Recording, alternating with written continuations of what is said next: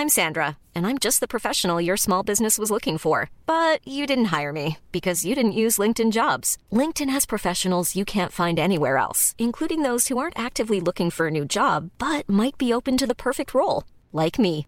In a given month, over 70% of LinkedIn users don't visit other leading job sites. So if you're not looking on LinkedIn, you'll miss out on great candidates like Sandra. Start hiring professionals like a professional. Post your free job on linkedin.com/people today. Burrow is a furniture company known for timeless design and thoughtful construction and free shipping, and that extends to their outdoor collection.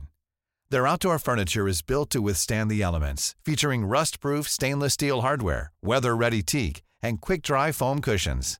For Memorial Day, get 15% off your Burrow purchase at burrow.com/ACAST and up to 25% off outdoor. That's up to 25% off outdoor furniture at burrow.com/ACAST. Everyone knows therapy is great for solving problems, but getting therapy has its own problems too, like finding the right therapist, fitting into their schedule, and of course, the cost. Well, BetterHelp can solve those problems. It's totally online and built around your schedule. It's surprisingly affordable too.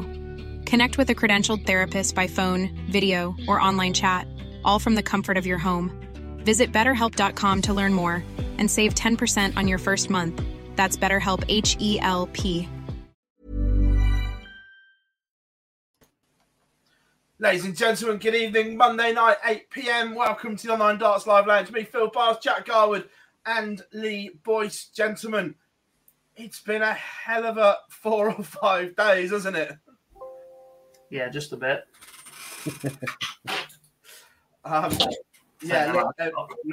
We're all a bit tired, but we've made it through, lads.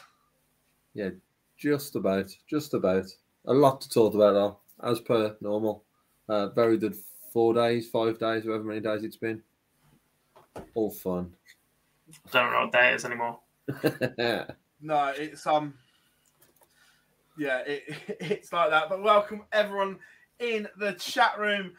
First of all, huge shout out to Dan on Sunday and Liam on Saturday, who absolutely smashed the Pro Tour streams on their own. It's tough going on their own, but it was literally bare bones. We were stretched to the absolute max. But look, it's all good. We got there. And we will go again this week, boys. Do we? Well, we've got a couple of days off. Then it all starts again. Premier League, Pro Tour. The P word is banned. Which one? A lot of PDC stuff starts with a P. Well, you know the one. Evening, one and all in the chat room as well. Before we go into it, let's run you through. Evening, Daniel. Hope you are good. Tommy is in, as is Bob. Colin says hello, everyone. Malachi is in. Andrew, Alex, Sam. Yeah, we'll come on to the atmosphere in Cardiff. It was good. We'll come on to the Euro Tours later. How are we doing? Joe, Tommy boy, how are we doing? Max is in. Let's move this down. Kieran, how we doing? James, there he is. Dan himself. Dan Pellegrino. Craig says, running late tonight, place your bets. No, it was just we were just having a chat pre-show. Howdy, lads. How are we all doing? Mark. James is in as well. How are we all doing? Loads in. Preston, how are we all doing? And Paul as well. Remember, nice and early. If you haven't yet, make sure you drop us a like and subscribe to Online Darts as well. Should we dive straight in?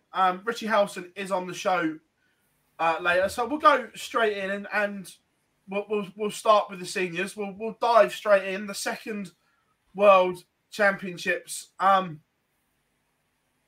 first of all, a very, very good 4 days. The extra session, us and the organisers were dubious. Let's be fair about that, whether it would work or whether it wouldn't, and it certainly did. Yeah. Yes. Look, everything worked this weekend, didn't it? It was just bloody brilliant. Maybe a bit biased there, but it just was. Like, the atmosphere at the tavern was perfect. The crowd were all brilliant on every single session. The quality that we saw on show was superb. The reactions from the players was brilliant. The way that nothing was too much for any of them at any point. And when you considered perhaps some of the attitudes of some of the players that were invited in the first year that were just there because it was a one-off, right, we'll do this, etc., you can see even the players that struggled last year or that have been away and they've put the work in on the board, they don't just want to be rolled out once a year and go, right, this is some sort of gimmick on TV. There's so much hype around the tour as a whole right now, and it was celebrating everything that was good this weekend, I think.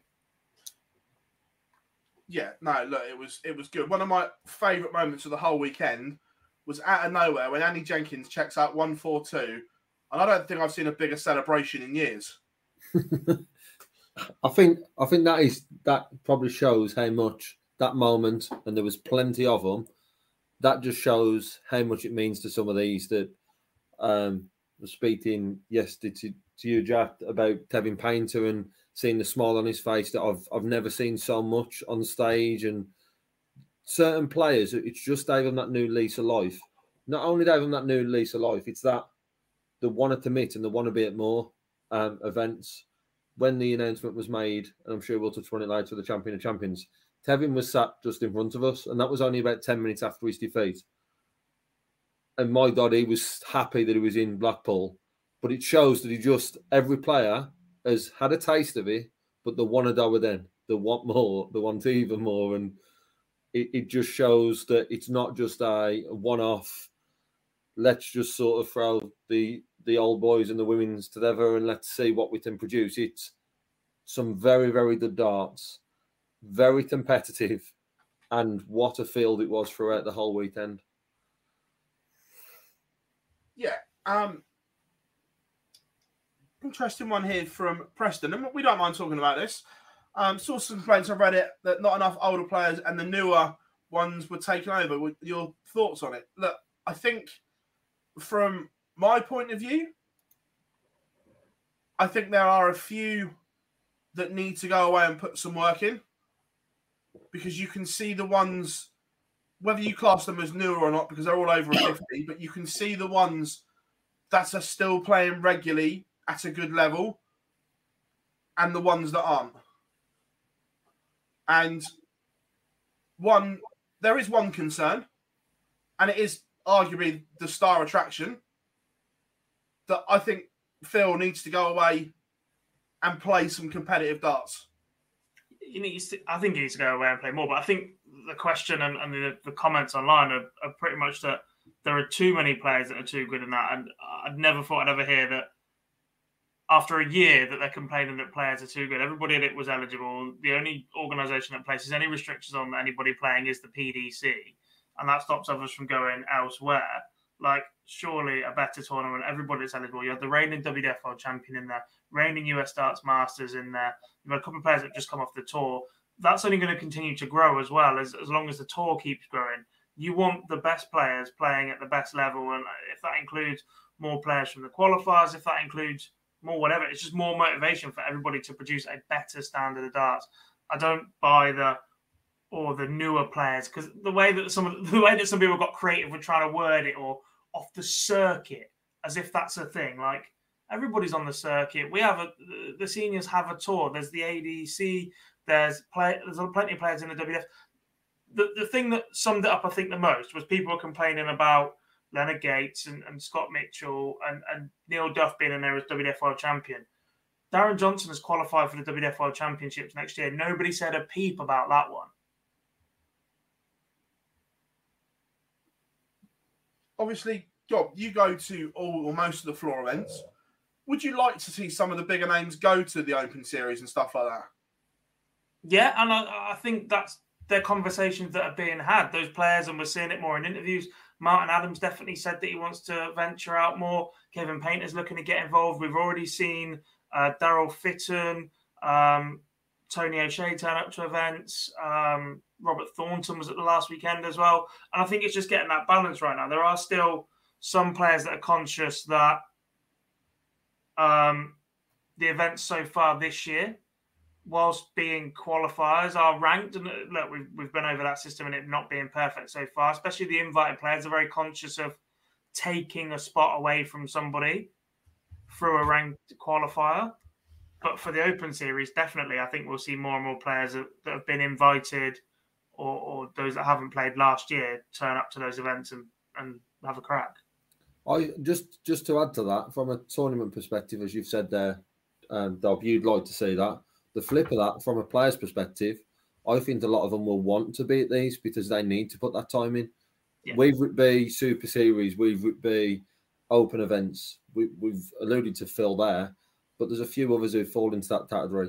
They need to get their match sharpness up because if you lose a game at a World Championship, it's not embarrassing. However, if you go to event after event after event and you're not taking the first round or second round, these players who are used to winning will not want that feeling for much longer. So they'll need to put that time in on whichever circuit they choose to do. But if you're going to compete on the seniors, obviously we'd love to see them in the Open.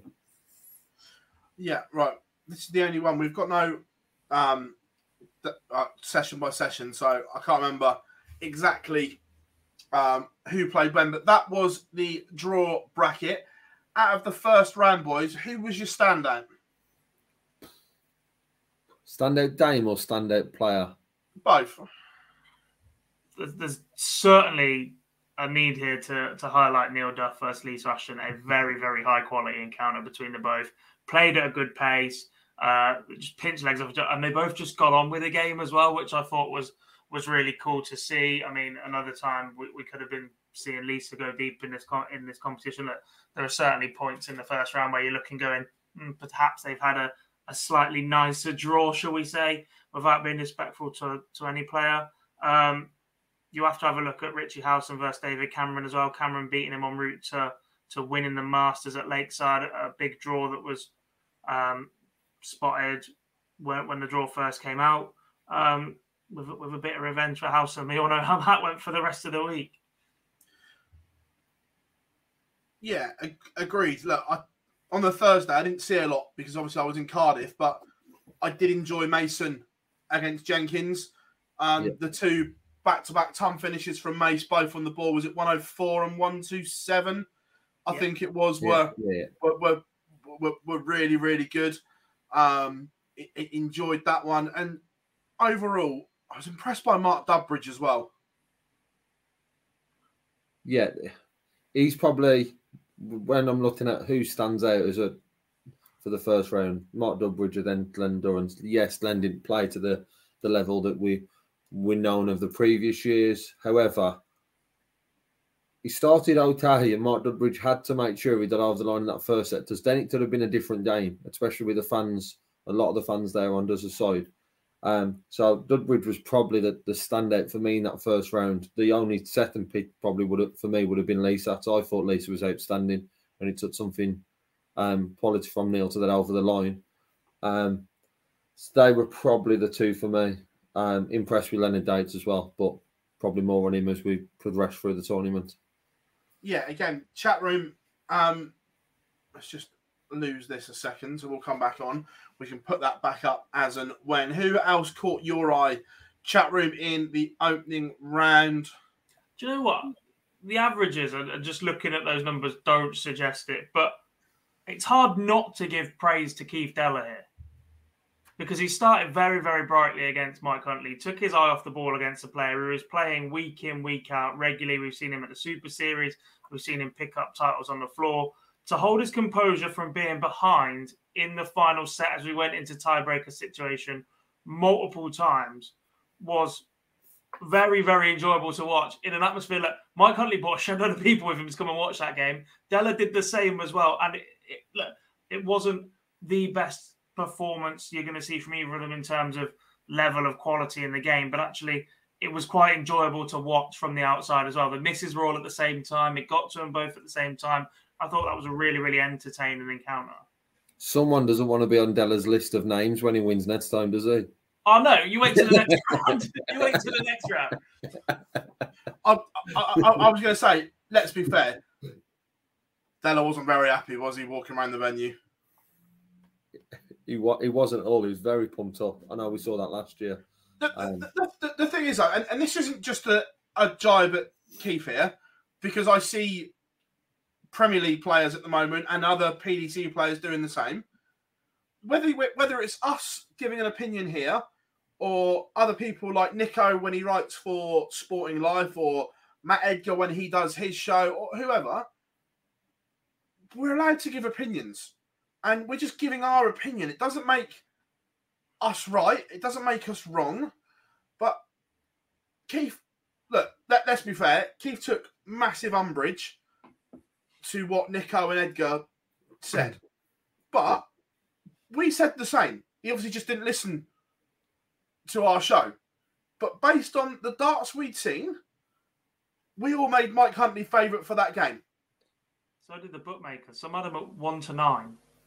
This is what I mean. So people just need that's not disrespectful from somebody giving an opinion where the bookmakers got somebody that heavily favourite.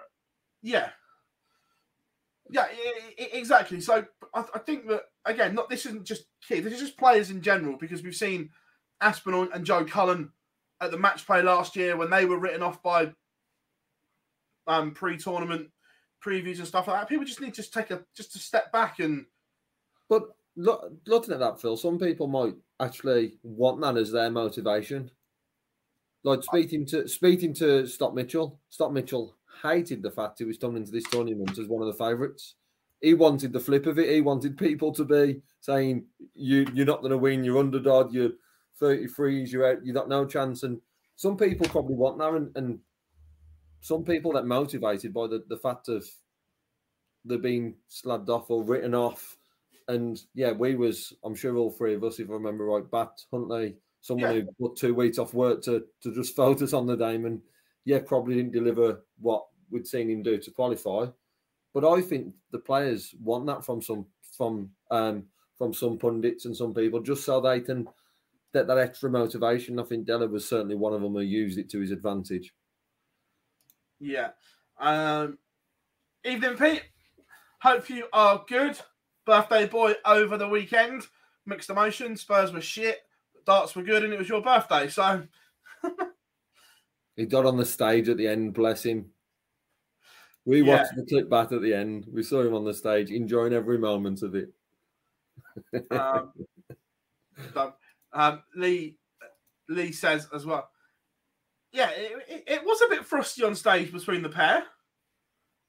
Not as frosty as it was between Scott Mitchell and Peter Manley, which was just thoroughly entertaining, despite the fact Manley, he was never really in that match, was he? Let's be fair. But and it did get to Scott Mitchell. There's absolutely no way it didn't.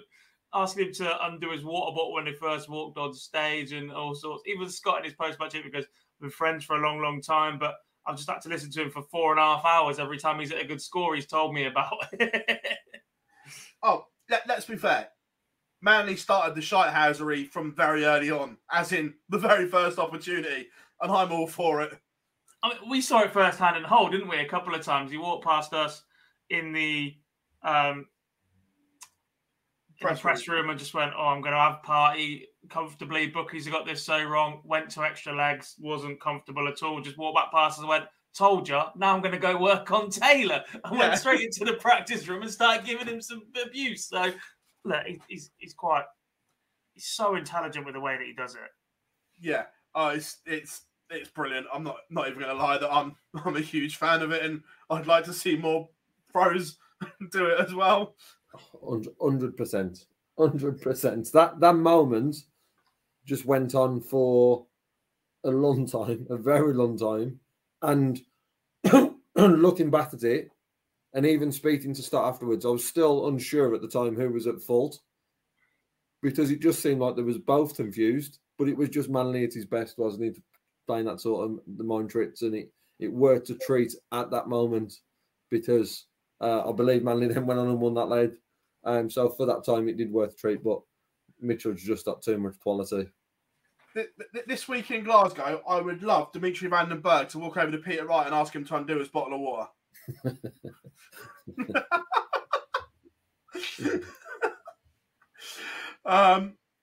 Right, so the first rounds, there are our picks and our standouts. Look, second round, there were question marks around Robert Thornton going in to the World Seniors. He didn't play well at the Super Series. He went to the Open Series and was ordinary. But the way he played against Scott Mitchell cast those doubts aside. Yeah, he was excellent. He's fallen in love with tops again.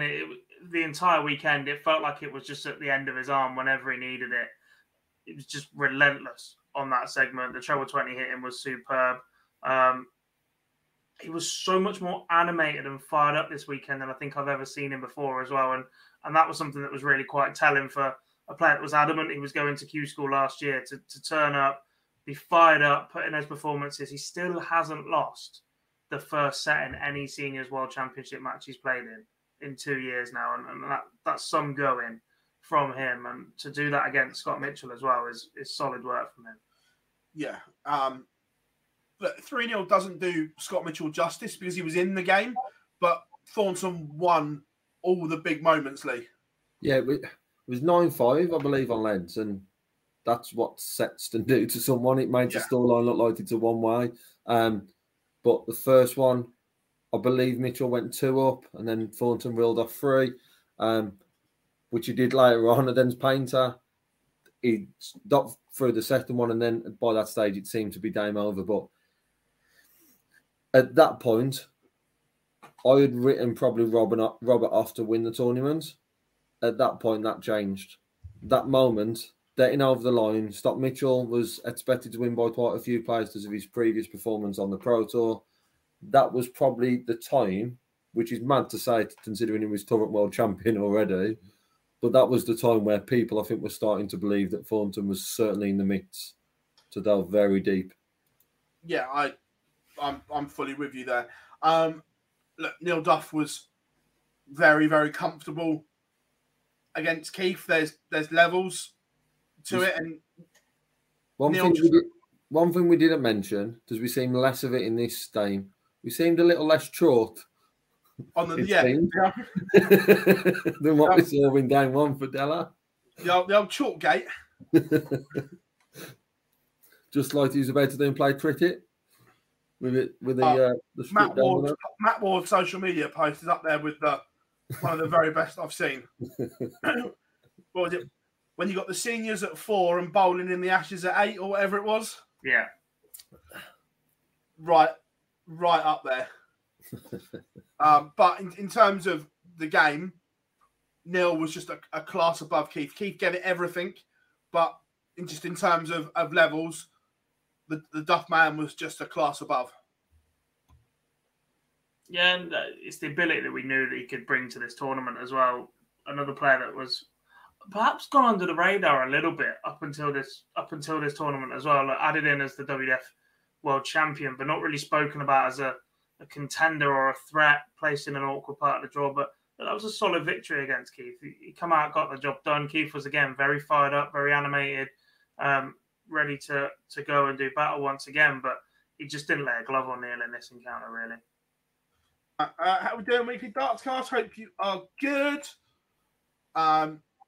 Then Dudbridge Jenkins, again, just a very good game. Look, Terry can still play. We've seen that when he's gone out and played in some of the ADC events recently. But Mark Dudbridge, the throw just looks as good as ever. Yeah, very much so. Probably for me, because we haven't seen much of him, the surprise package for the weekend was Mark Dudbridge. Not the fact that he won the games that he has done, but the manner of the performances he's probably putting in throughout the weekend were very, very impressive. And hopefully there's an awful lot to come now for Mark Dudbridge the rest of the year on the Seniors Tour, because he was very good throughout. And to beat Terry Jenkins 3-1, as we've saw TJ a lot more recently than we had Dudbridge, just shows how impressive that Flash has been. Yeah, completely. And then Kevin Painter 3-0 over Dennis Harbour. I was impressed with KP's stage attitude in this. And what I mean by that is Dennis Harbour is not the easiest player to play. And we've seen Kevin lose his temper and get animated at the back of the stage, Gob. But he kept his composure so well.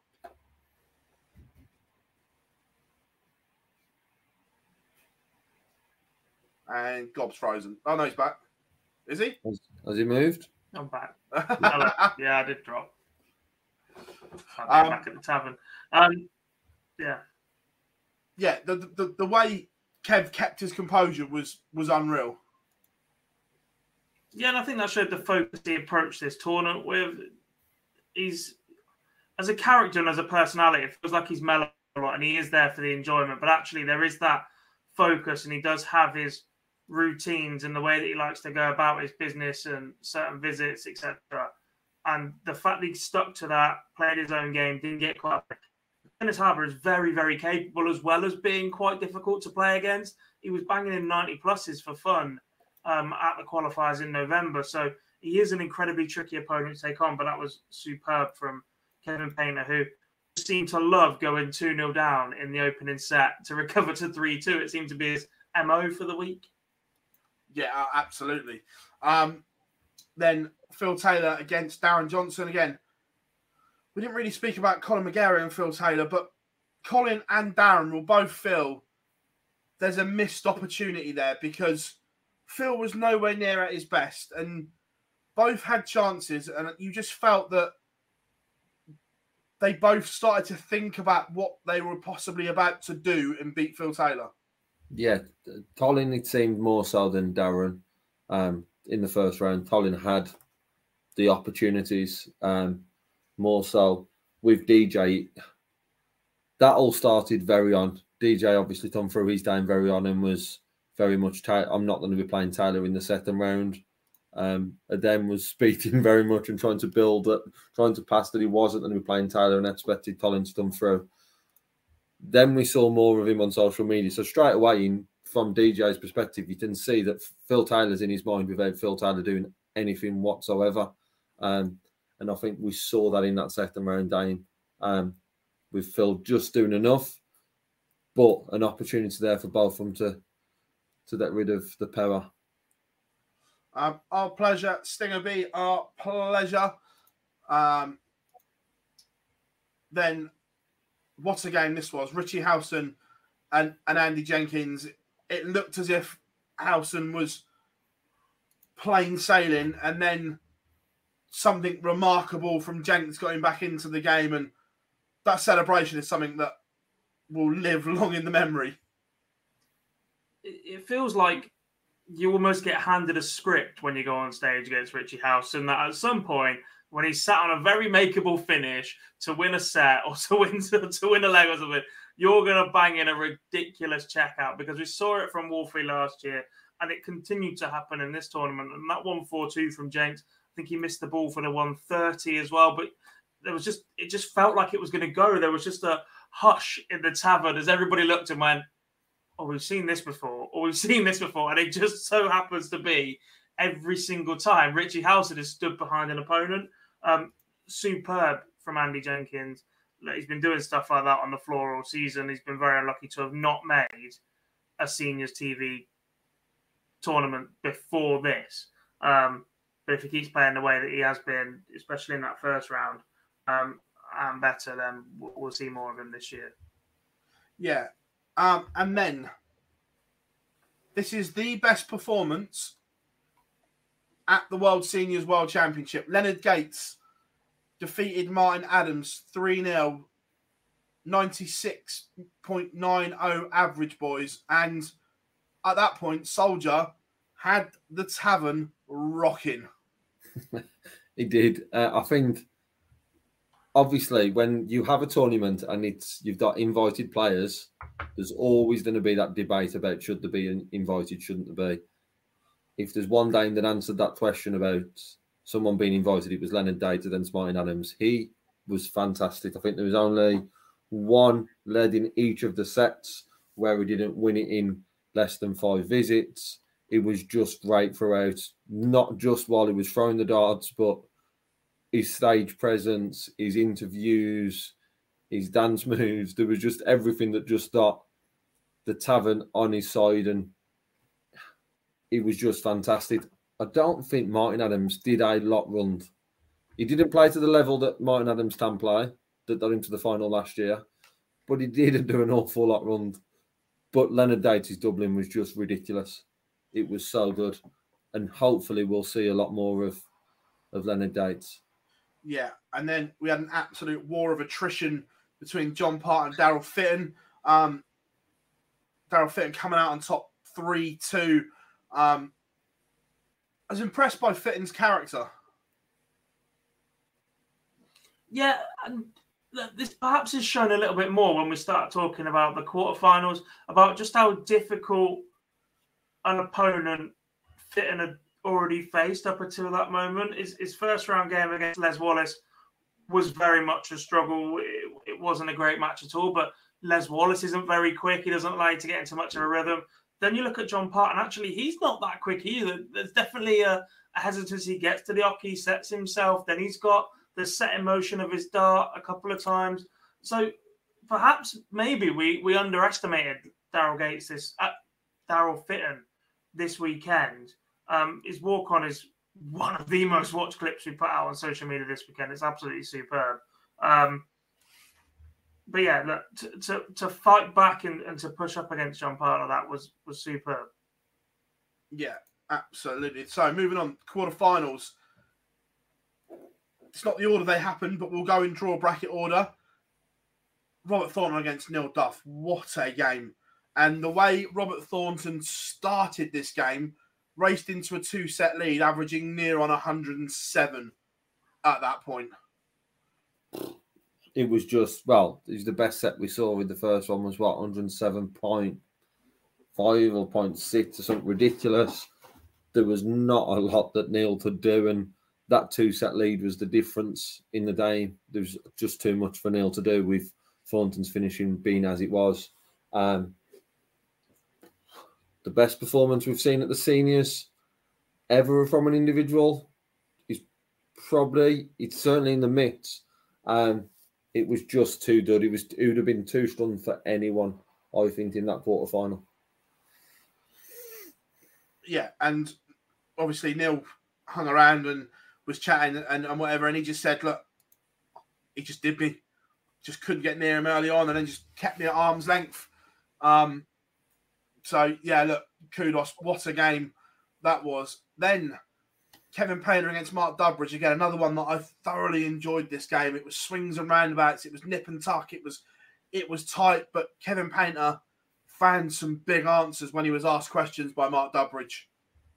Yeah, the back and forth with this one was probably the most intriguing part about it. Again, look, both players high 80s averages, just under the 90 mark, but it was the little reactions. They weren't big, overzealous celebrations. There was a little shoulder movements and fist pumps every time that something went each of their players' way, and it just built really, really nicely as a match, and it was really entertaining to watch, especially as where we were in the venue, we were sat behind where the players' family were, so they were looking at them, and obviously we're a tier just above and behind them, so we can see those reactions directly at us at every moment, and every single one of them was really interesting to watch. And that was a big win for Kevin Painter. Look, he runs into Thornton in the semis shortly, granted, but to come through that, a solid test again from Kevin Painter was top work from him. Yeah, absolutely. Then Richie Howson defeated Phil Taylor, and the atmosphere for this game was electric. Look, Richie Howson lives 5-6 minutes away from the tavern. He bought his local team, his fishing mates, you name it, they were there, and we had walking in a house in Wonderland, bellowing around the Circus Tavern, and let's be brutally honest, he outplayed Phil Taylor in this game. Yeah, throughout the day, there seemed to be a few nerves early on. I'm sure Richard admit to that. There seemed to be nerves early on, but that is playing Phil Taylor sort of at your home ground. Yeah, it was a strange atmosphere. It's you maybe have a broad Phil, but I can't remember at a time where we've been watching a Phil Taylor game and there's more fans at Ennsville than what are for him. And it was just very strange that happened. I'm going to show my age here because you two won't remember it. The only time I can remember it was at the Tavern when he played Bristow in the semi-finals. And I'm not going to lie, it was one of the best atmospheres still I have ever been to. It was unreal. That Phil looked as if he'd won it, and Bristow took out, I think it was 1-4-1 to send us to a final set. I genuinely thought the roof was coming off the place. It was unreal. But that's the only time I can remember. There was moments of that on Sunday afternoon. For that to be the opener on Sunday to start the quarterfinals off was just ridiculous from an atmosphere perspective. It was just great throughout, and Richie stepped up to the mark with the fans on his side. I think we've done Taylor a little bit of an injustice there. That first set, I thought he was brilliant. Yes, there were nerves from Richie. It definitely took him a while to settle. He was very emotional pretty much all day. But that first set, Taylor was brilliant. Yeah. But first set's not enough. No, granted. But we just said Richie dominated the match start to finish. He didn't. The first set, I think even he will admit it was absolutely nowhere near him. And then in the final one, this was closer than what I thought. And from what we'd seen in the previous rounds, most people thought that Lenny Gates was going to rock up and do this one quite comfortably. But Daryl Fitton played his part in a damn good game. And this is where my point about the pace of the other matches and his opponents comes into play.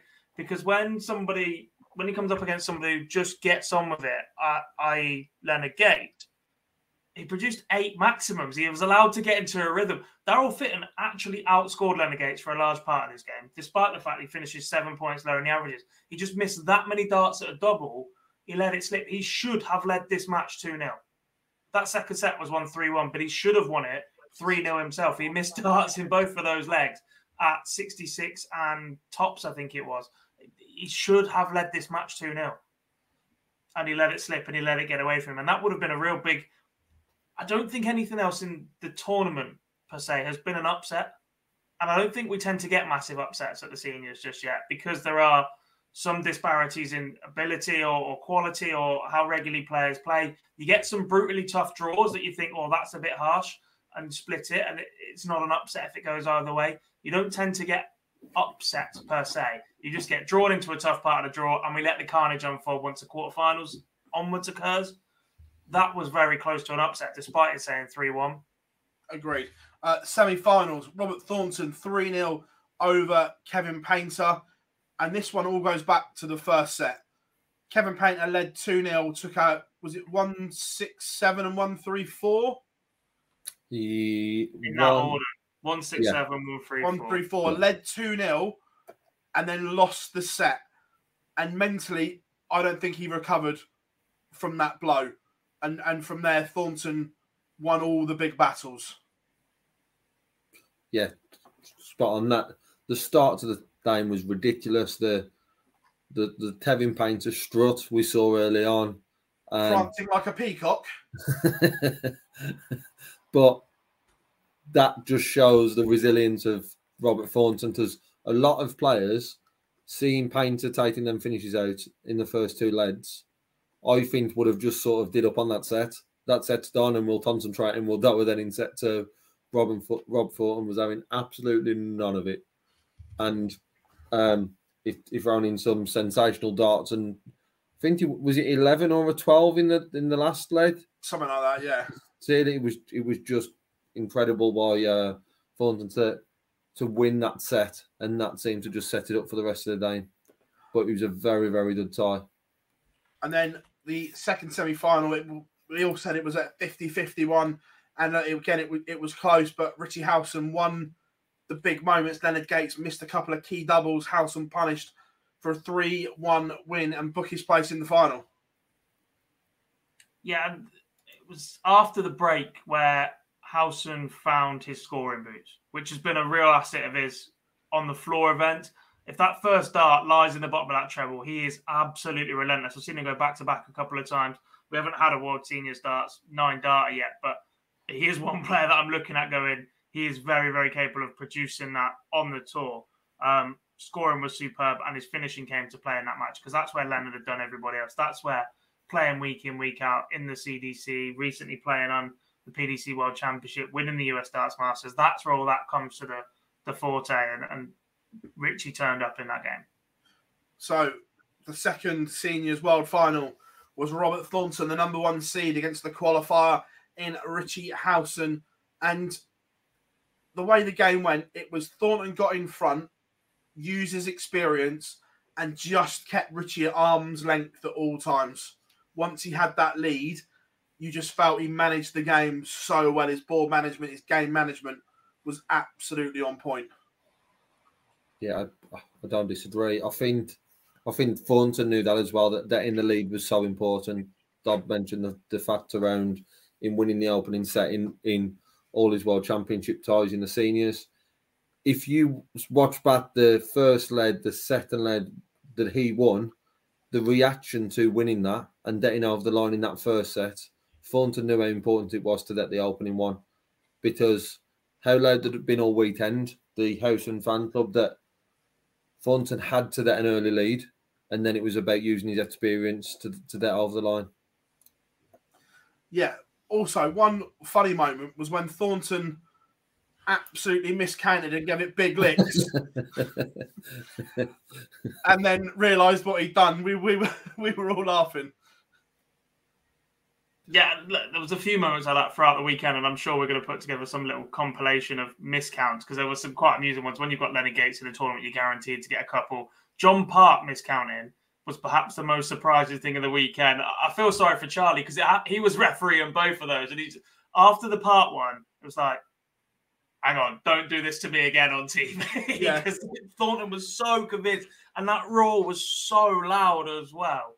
It was just mad, but he would have taken some stopping. And I think the man we're about to introduce will totally agree with us. Yeah, and as if by magical timing, we are joined by the one and only Mr. Richie Howson, losing out in the final yesterday. Richie, first of all, thanks for joining us. And nearly 24 hours on, have you taken it all in? Good evening, guys. I've just before I come on, I was watching my game back against Phil, because when you get as old as I do, you forget what happened, so you have to re-look at it and see what happened. So so I was watching that, and it's been a bit surreal, really. I spent nearly all day reading messages and everything, but it's been great. Yeah, I mean, I've spent so much time on the tour event as well. The run here was so well deserved, mate. But let's go back to the Phil game to start with. Playing him in that venue, his den effectively. Look, he's got Blackpool as well, but where he was so successful in the World Championship, living 5 minutes away from the venue, there must have been things that you dreamed of, mate. Oh yeah, definitely. I mean, I'll be totally honest with you. I didn't actually really think I might be playing him in the quarterfinals, because like a lot of people, I thought Colin had a massive chance in the first round, and I even thought Darren would have a good chance against him, although Darren hasn't been playing his best starts lately, but I still think he'd have enough to get over. So when I finally watched it and see Phil got through, obviously you're thinking about it, but I'll be honest with you, I know I heard you say about the nerves in that first set, but I wasn't really nervous. It was just I could not find my throw up there. I just went up there and it just wasn't there for that first set. And to be fair, if you watch back, as I say, I only watched it just before I come on, Phil was good. He was good in that first set. A few loose ones, but a lot of his darts was like the old Phil. And I was a bit worried, because you give him a bit of confidence, and if he builds on that, he's going to tear you a new one. Richie, how much playing Phil Taylor did it play on your mind? Because we know the thought of it, you spoke about it, obviously, leading up to the match we interviewed with Helen, but how much when you're on the stage and you hear the wart on, how much is that then playing on your mind that you're about to compete with the greatest of all time? To be honest, Lee, not as much as you think it would, really. If it had been 10 years ago, I would have probably I'd have had to wear a nappy up there, to be honest with you. But we all know Phil's not playing like he did. And as Jack will tell you, I've been playing some really good darts lately, and I really fancy my chances. So I wasn't overawed, or, as I say, 10 years ago, I would have really cacked it. But I really fancy my chances, to be honest. Yeah, Richie, what was it like on the Sunday afternoon when you're on stage and they're all singing Walking Around House in Wonderland around the Circus Tavern? Because we've heard it sung for Phil so many times, but to have you put in that situation, what was that like? It's quite surreal, really. I mean, I'm just, as I told you before, I'm just a pub player having a good run. So I'm not used to things like that, to be honest. Phil's heard it millions of times, but it's great. As I said to Ellen, everybody likes a pat on the back now and then if you're doing well, and to have all them people supporting you, it's a massive pat on the back, and it gives you loads of confidence. It really does. But it comes with the pressure as well of not wanting to let people down, and you got all your friends and family there, and it is added pressure. Had they given you the heads up that you were in Blackpool before the TV draw? Did you find out there and then? That was quite funny because I was up in the players' lounge on my own, and Jason Tame was there, and I was sitting down. I couldn't see the television, and as I got up to go to the board, the draw came up on the telly, and Jason said to me, "Oh, by the way, I can't lie to you now. You're in," because it was on the television. So yeah, it was a bit. I think he was going to tell you until afterwards in case it affected your game. I went and talked in. Obviously, they couldn't see the draw in the arena. But I was like, Lynn, the good news is he's in Blackpool. She's like, they ain't told him. I was like, don't think so. Not the bad news. I found out. The draw news is a rematch with Thornton, no matter what happens. Now, looking back, mate, the only players that have beaten you on TV, you've then avenged this season. Yeah, I mean, it's great to just have another crack at Rob. To be honest with you, he's a different class when he's on form, as we know. He's at a different level to a lot of us, but he's not unbeatable, and I will be looking forward to having another go at him. But it was quite strange knowing I'm playing him in the final, and then all of a sudden I get drawn against him straight away. So, yeah, but it's all good. And to be fair, it's a tough half of the draw as well, because the winner of us two, I think it's Cameron or Kev. So it is quite a tough half, really. So, yeah. Don't do anything by halves, mate. You know that by now.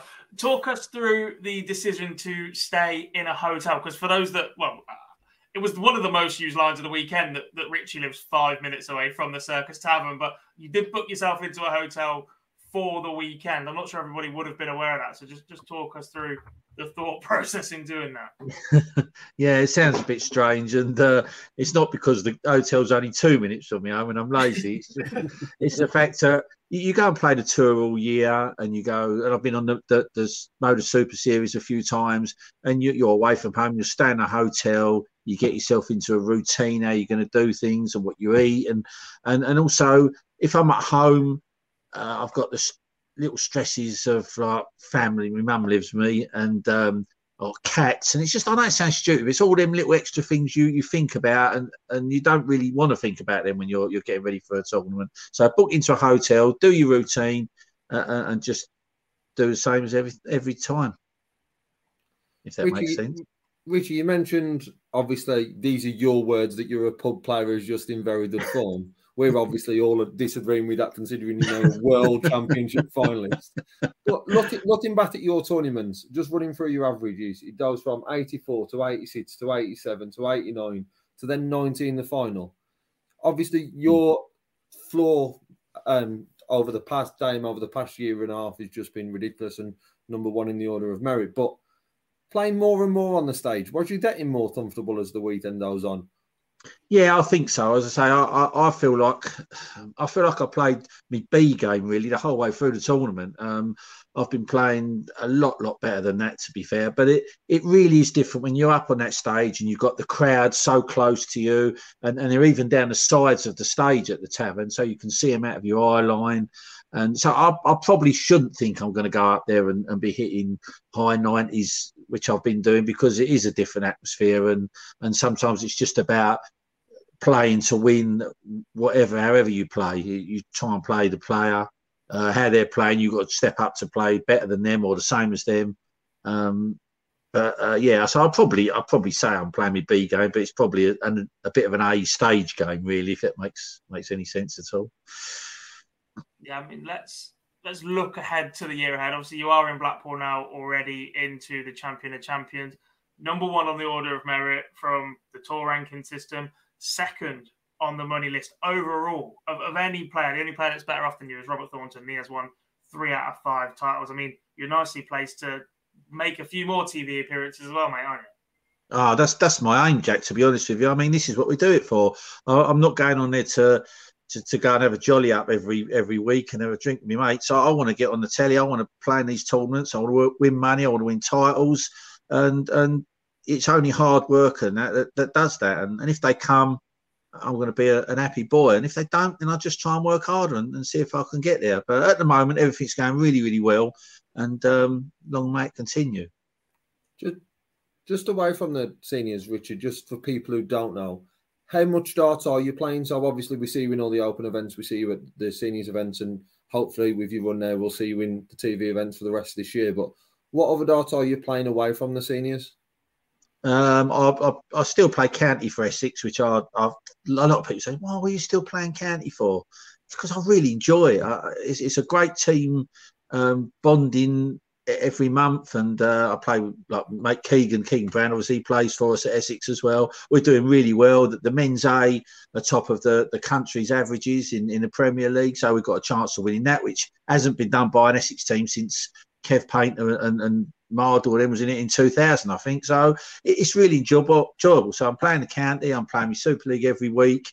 A few open tournaments when there's no seniors on, and I'm practicing a lot as well. I'm probably doing a good couple of hours a day when I can, at least a good couple of hours a day. As I say, but you only get out what you put in, and I see so many youngsters have got so much talent, but they just don't want to put the hard work in, and I think you need both, to be honest. I like that. That's a really good line, because we were talking about this the other day, that too many youngsters now think they're Michael Van Gerwen and Gary Anderson before they've done their apprenticeship. That's right, definitely. I mean, Michael didn't get as good as he did by just raw talent. I bet he was on that board all the time when he was younger, and I think they all are like. There's not many people that can go up there and play the standard darts units there to play now without having to put the hard work in. Couple on whilst what are you playing? Are you going to do any WDF stuff this year, Richie? Is that on the radar? No, the only one I'll do if it's on is the Andy Ford and Viking Cup Memorial, which I won in October, and to win that was massive for me. It was just meant so much, and so I'd love to go and try and defend that. It was a really good field there, people like Neil Duff, and there's just loads of people there. So I'd like to do that, but no, it's not really coming to my mind to do that at all, to be honest. Another one coming back, obviously, Andy says, love for Richie. He says, do you ever regret not having a proper run in the PDC? Oh, yeah, of course. I mean, who wouldn't? With me, what it was, I didn't start really playing darts till I was 42. And I think I got my tour card after about 2 or 3 years of playing. And I didn't really know much about everything, and I went there to ask people saying, "Yeah, go Q School." Go. I went there, got my card on the first day, and then the next 2 years just went flying by, and I probably didn't get to embrace it and realise what it was all about, and it was too late then. And I tried to get it back, and it's never happened. So yeah, I do, of course, I do regret being not doing a bit better on the tour, really, but it's gone now. I'm too old to go back. There's too many youngsters hitting 110 averages and 119 averages this weekend. So, do you not fancy having one more go at it? Well, I never say never, but probably not. Probably not. I'm really enjoying the seniors, and I won't want to go and get my card and then not be out playing this and then get bashed up every week. And also the pressure of Q School. I've done it quite a few times, and it's the worst 4 or 5 days of playing darts I've ever played in. There's so much pressure, and so no, I really don't think that's for me anymore. This is a man that won 3 World Championship qualifiers, by the way, saying that Q School is pressure. Sam's also asking, wrong one, that moved. We'll come to you in a minute, Pete. Where did the Owl nickname come from? Do you know what? I need to make up a really good, funny, interesting answer for that because there isn't one. one of the guys at County, I don't know why he did it. He started calling me the owl, and it just stuck, and nobody really knows why. So I'll think of a really good, exciting answer, and I'll start using that one. Yeah. Pete's obviously in the chat room. He wants you for the Premier League. Bye, Pete. Richie, good. Did you see Richie's post when he wasn't picked this year, by the way? I think Pete's a very wise man. and also he's taking me West Ham Spurs on Sunday, so I'm looking forward to that with him. So whatever Pete says is true. He was sat next to me on Thursday and said he was only doing that if you won the tournament. Oh yeah, well, I nearly won it. I can hand on heart, Richie, say, because I've sat in Pete's seats, you will have the best view in the house.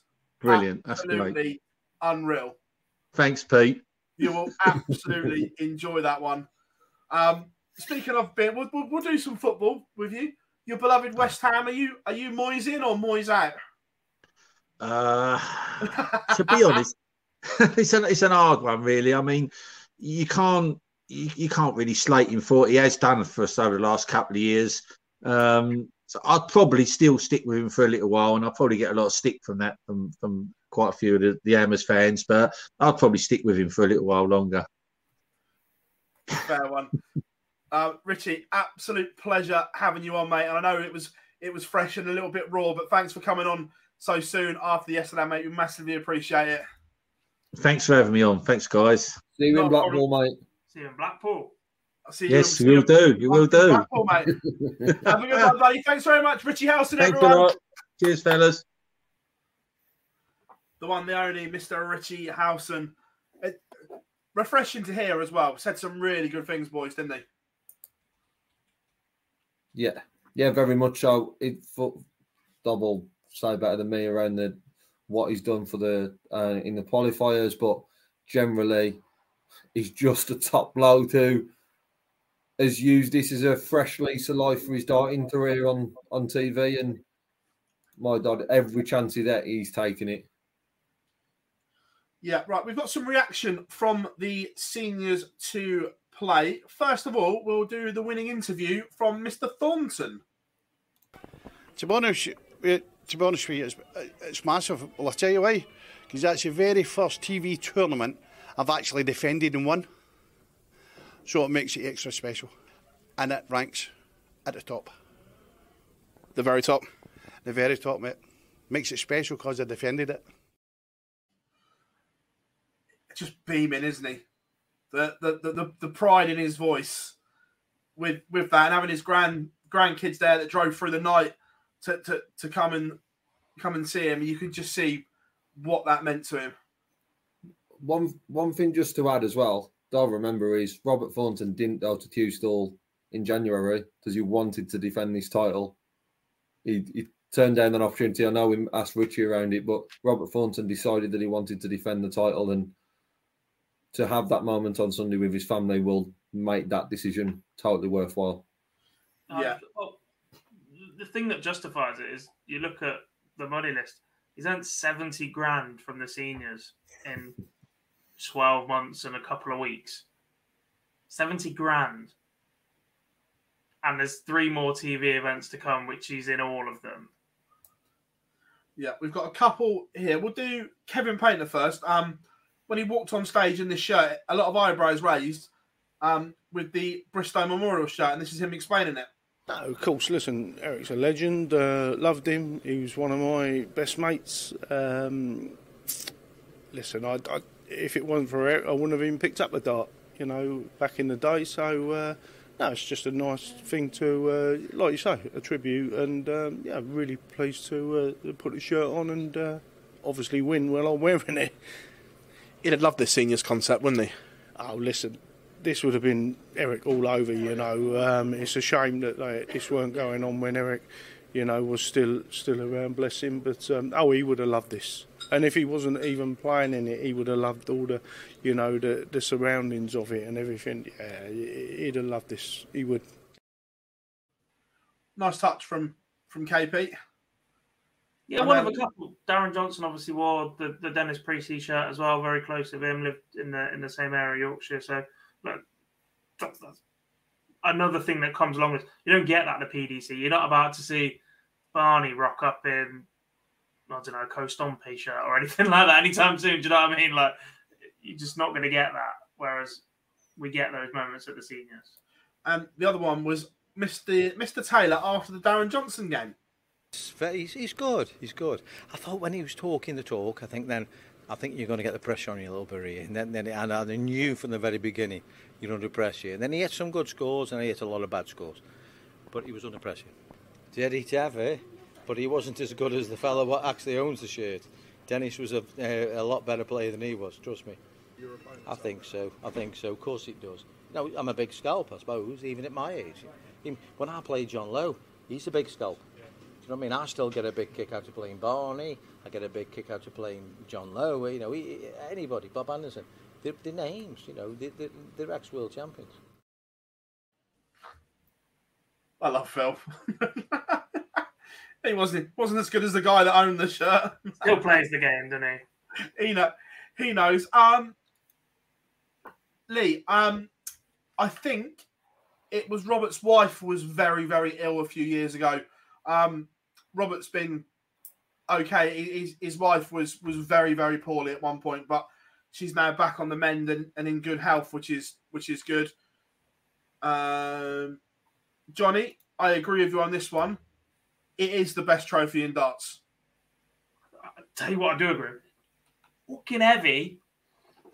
Yeah. It's the man that had to carry it from the stage downstairs up to where we interviewed him, where it was next to him in that clip then. Yeah. I only had to play security for about 1 minute the whole weekend. And Dob, I had no interest in securing you. I was just securing that trophy because it is absolutely beautiful. I've only known one trophy heavier, and that was the original Sid Wardell trophy. The new one is nowhere near as heavy, but the original one was ridiculous to the point it almost gave Gary Anderson a hernia.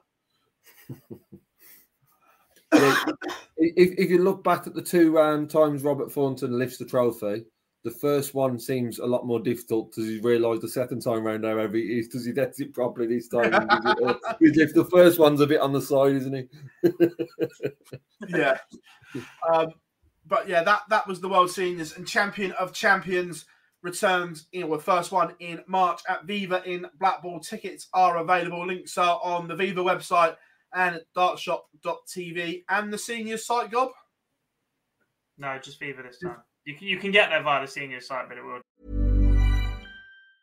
Hiring for your small business? If you're not looking for professionals on LinkedIn, you're looking in the wrong place. That's like looking for your car keys in a fish tank.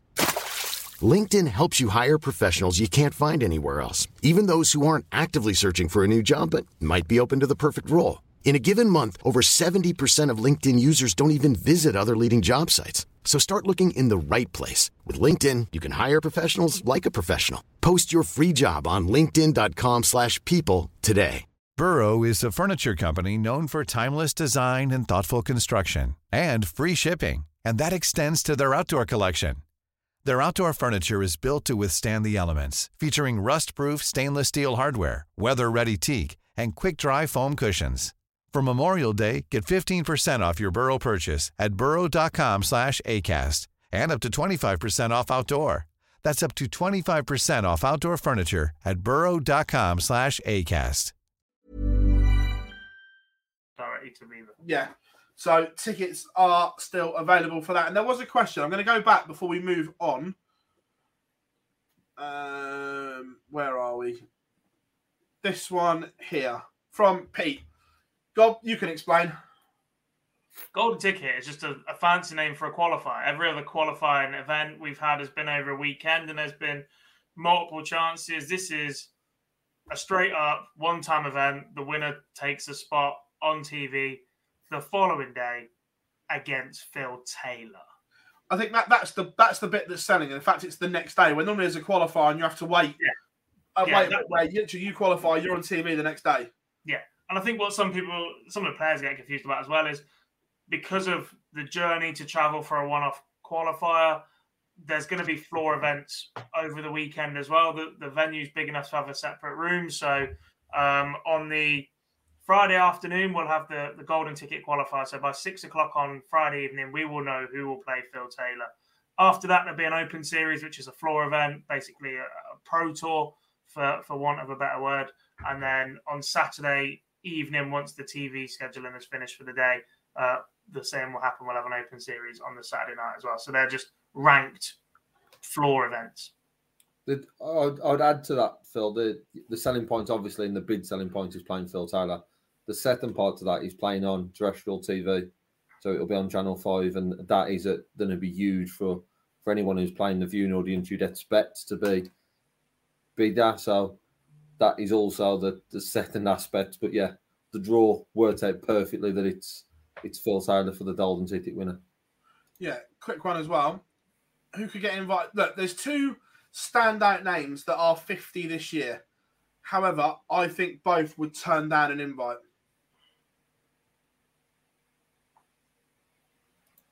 One would. Who's your second? I'm not sure Lloydie plays. No, maybe not. I think Hendo's a standout name, though. Yeah, but Hendo's already, if you listen to the interview that we did with him, obviously you haven't, I asked him about the seniors, and he was like, if I have to, but I still want to play on the tour. Yeah. So, I don't mean this horribly, but the seniors is very much a backup for John Henderson. He still thinks he can compete in the PDC. Was for Robert Thornton last year. 70 grand better off now. Yeah, but we've seen Hendo travel to Germany to qualify for Euro Tours as an associate qualifier. See Thornton make a final of a Pro Tour as a Challenge Tour player. I think Hendo is absolutely set on winning his card back. Look, 2 events after he turns 50? Minimum? I'm not sure he plays in them either. Listening to him, chatting to him, I don't think he wants to. I think there's other names that are potentially in the mix. The likes of Steve Beaton, depending on where his ranking system, if he drops off, I think he's one that we'd see invited. Steve Beaton has to compete in a World Championship. It just happens every year. So Steve Beaton needs to be in a World Championship of some sorts, doesn't he? He's a player I'd like to see if he drops off. Yeah, I'd go with that.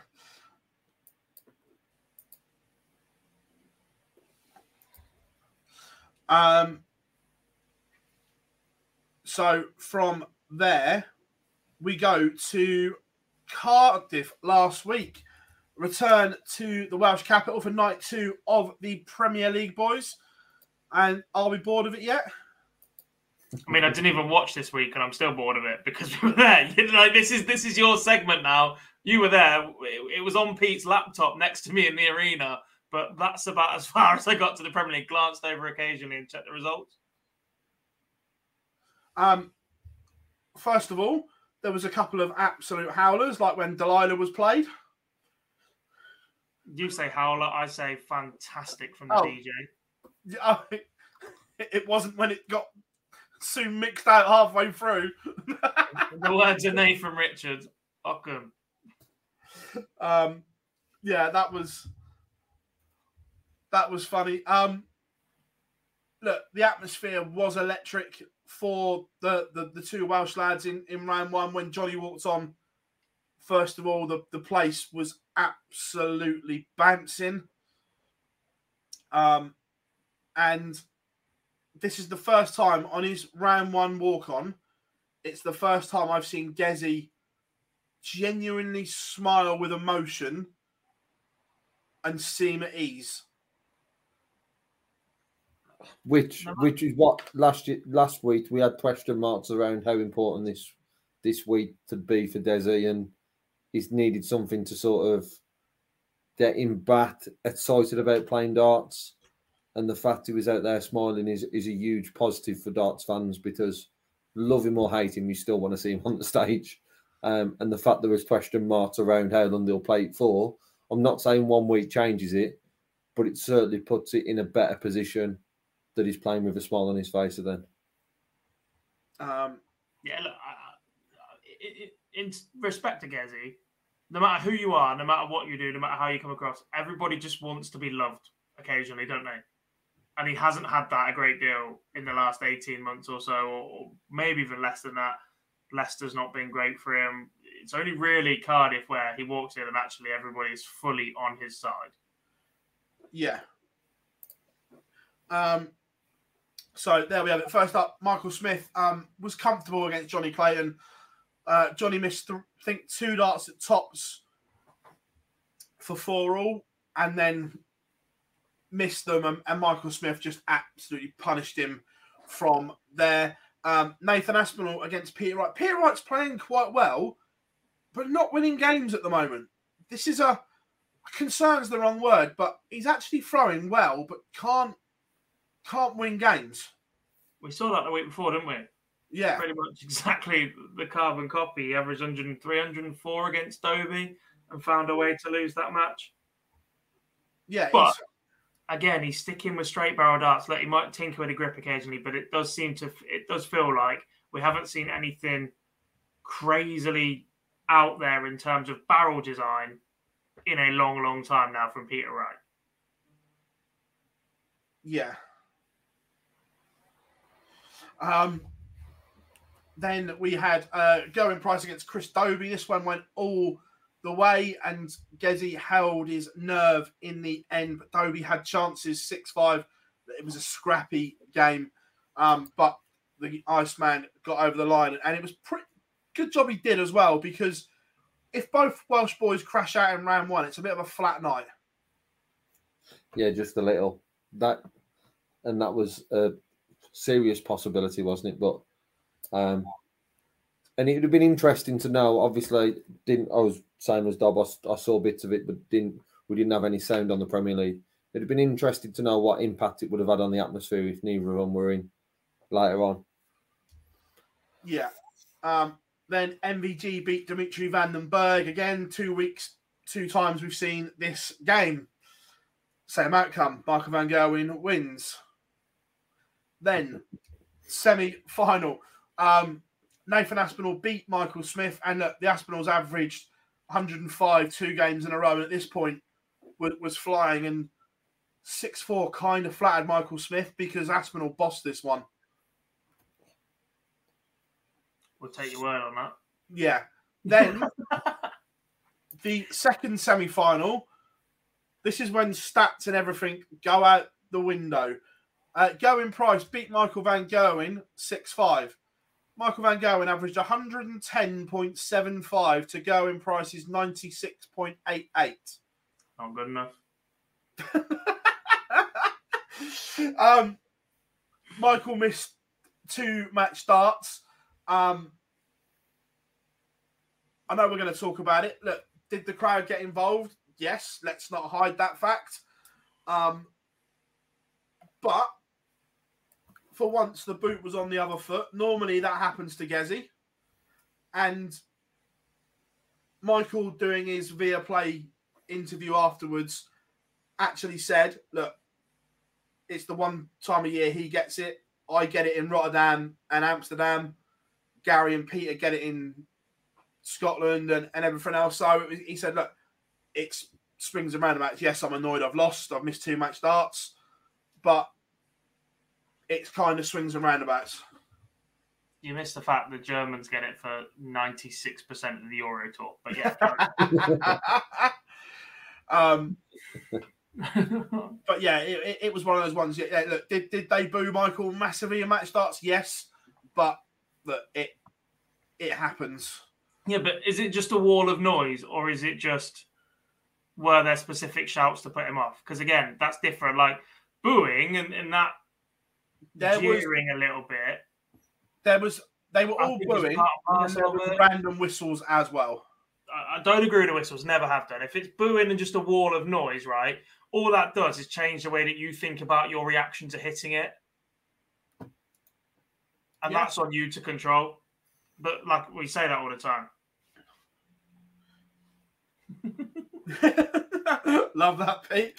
And in the final, Gezi beat Aspinall, and we're going to play the Going Price clip in a second, but it was interesting. We caught a word with Nathan as well when he came up, and we were like, was it as bad as it sounded? He was like, never had anything like it. Like, in terms of the barrage that he got. And we'll play the Gezi clip because he does reference it in there. It was actually a really good interview with Gezi, with the press conference afterwards. He spoke about a lot. We'll listen to it, then we'll dissect some of it. Yeah, and Nathan said, I don't know, you put up with that every week because it is quite hostile, and it is. And for the last 4 years, I've had to deal with that hostile crowd, and it's really difficult. Not walking away from the sport. I just didn't know if I wanted to do 16 weeks of what I get every single week. And like I said, I was ill for a week, and I weren't too well in the Masters. I thought I was okay in Ireland, but obviously I wasn't. I went back to where I wanted to be, and yeah, it all gets on top of you. But I'll keep battling. The smile you had on your face tonight, do you wish that big time darts would come to Wales more often, and is Wales ready to host darts more often? Yeah, I think the World Championship should be here this year, next year, every year. No, I mean, it's one Premier League. I think even if we had one major or a couple of Pro Tours or anything, but like I'm not sure what sort of venues they got in Wales, but yeah, I think it should have a little bit more than one. And one final message to all the Wales fans. Honestly, without those today, I definitely wouldn't have won. But I've been in that situation where I probably should have won and lost. So, yeah, I appreciate every single one of them. And if they're out having a beer tonight, I'll buy them all one.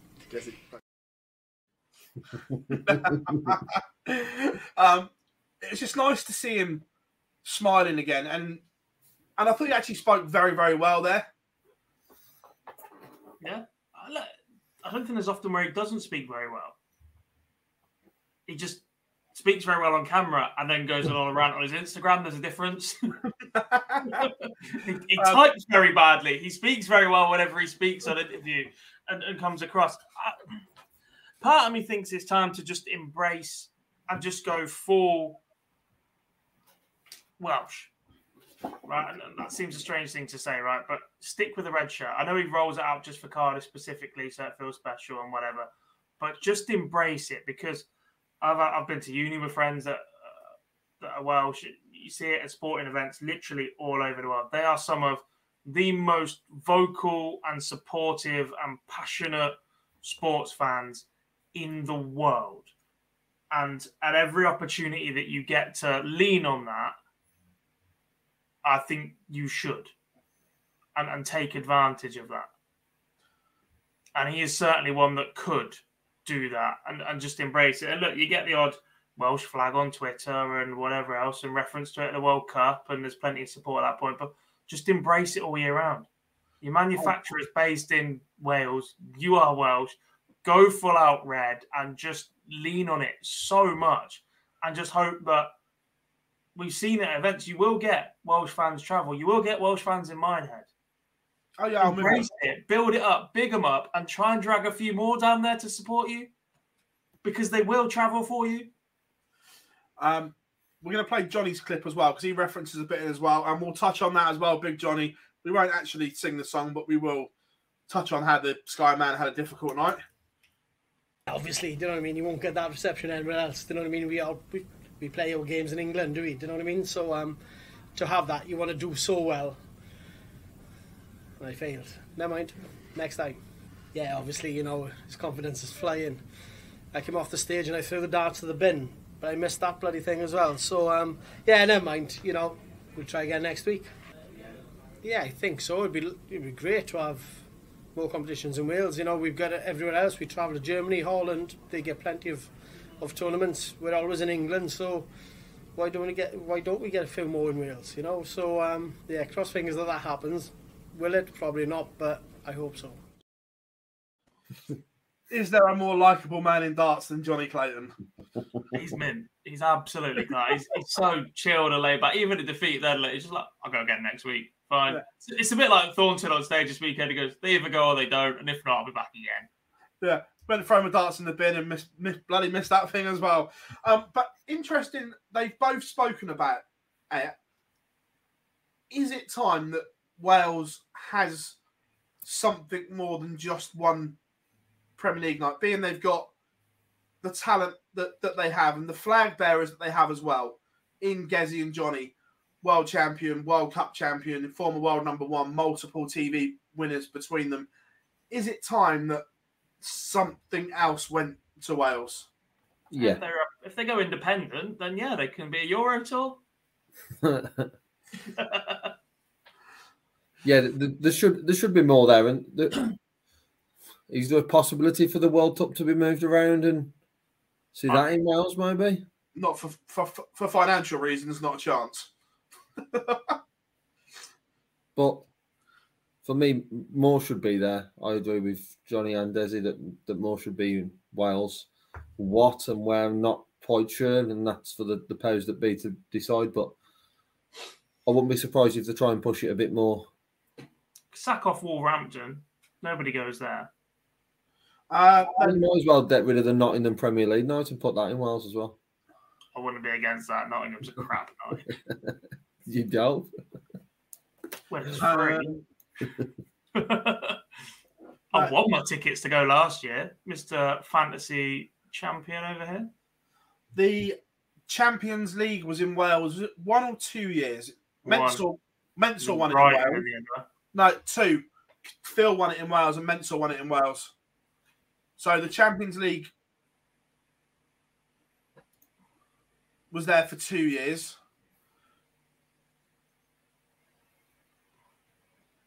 But other than that, that's kind of been it. Yeah, the Skyman had a difficult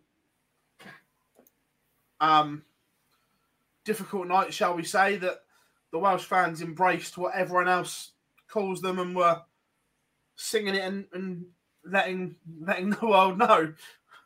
I think that's very much the problem with 2023, isn't it? And culture and being offended for offended's sake in some regard and whatever else. Like during the World Championships, when that chant's being sung at Welsh dart players, there was plenty of people kicking off. But then you rock up to a stadium where 6,000-7,000 of them are embracing it and singing it back and like, yeah, we'll give you some stick back. There's multiple versions of that as well that they will sing and they will embrace, and doesn't make it right. But it's the same when Tottenham were told that they had to stop referring to themselves in the anti-Semitic way. That the Y word.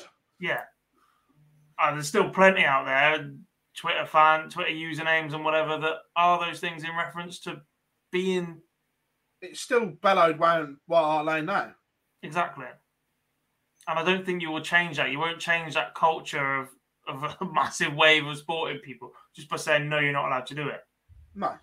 You won't stop Delilah at all. No. Fans will still sing it. Oh, completely. So, the Premier League Roadshow moves north of the border this week as we go to Glasgow, boys. Night number 3. You told us it was Belfast over the weekend. Now, Belfast was night 1. Not Belfast, Dublin. This week after. Oh, close enough. I'm not listening to you. So, we're off to the Hydro this week. Nathan Aspinall, Michael Van Gerwen, Peter Wright, Dimitri Van den Berg, Gavin Price, Michael Smith, and Johnny Clayton, Chris Doby. First of all, boys, round 1. What are we saying? And chat room, come and get involved. Aspinall, MBG. Van Gerwen. Yeah. The first 2 are easy because they've already played each other twice and they're going to play each other 3 times just because that's what the Premier League does. So MVG wins the first one. Plus, as well, I think the English boys will obviously going to get it a little bit as well. Yeah. I've actually seen both of these opening 2 matches twice already.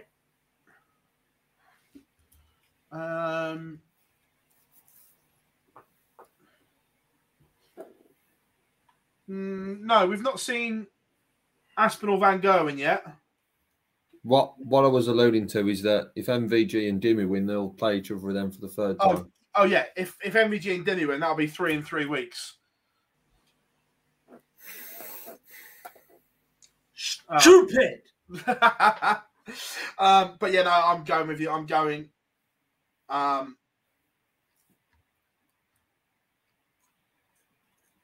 Gerwen. How? I'm going. Then how can anybody honestly sit there and say that's entertaining? Christ. Then Peter Wright, Dimitri Van den Berg. Where are we going?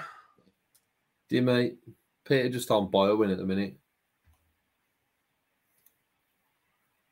Where are you going, Gob? I'm going Peter. Look, you can't buy a win, but every single average he's put in this tournament has been better than he? So. I think Peter's playing really well as well. I'm going Peter right here in this one.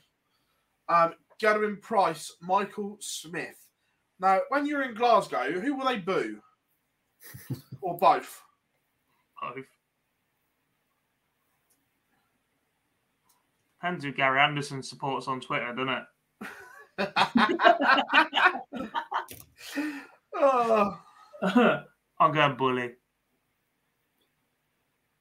Snap. Gezzy. Just to be different from you two, but I actually think that Smith will win. And then Johnny Clayton, Chris Dobie. I think Johnny gets his first win. If he doesn't, I think he's in a bit of trouble this year already.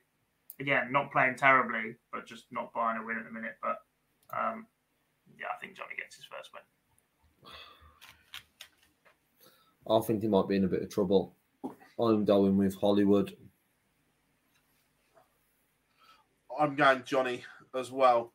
So, from there, I would like your finalists and winner.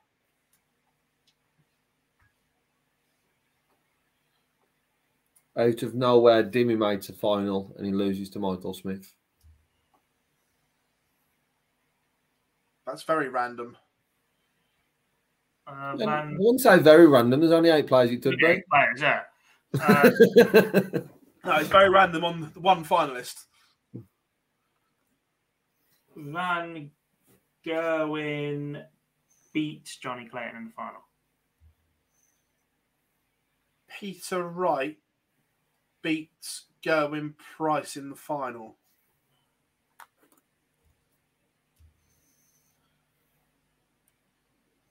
Now we're 2 weeks into the Premier League, as I predicted that all 8 would win a night. And obviously, the majority were surprised that Derby won night 1. Are you changing your numbers that you think will win? Do you think you're both around the 6 mark, if I remember right? I was 6, and one of those that I said wouldn't win was Derby. No, I still don't think all will win a night. Have you moved to 7 now then, Dob? I think I might be at 8, you know.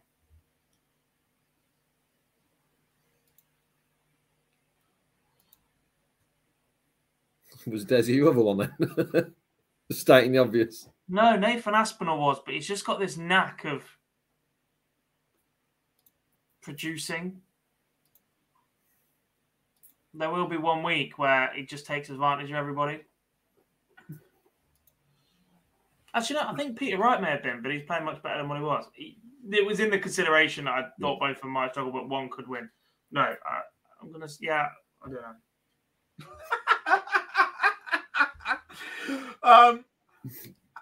How long until into the broadcast do we get the "Oh Gary Gary" ringing around the hydro? I think I'll open with it.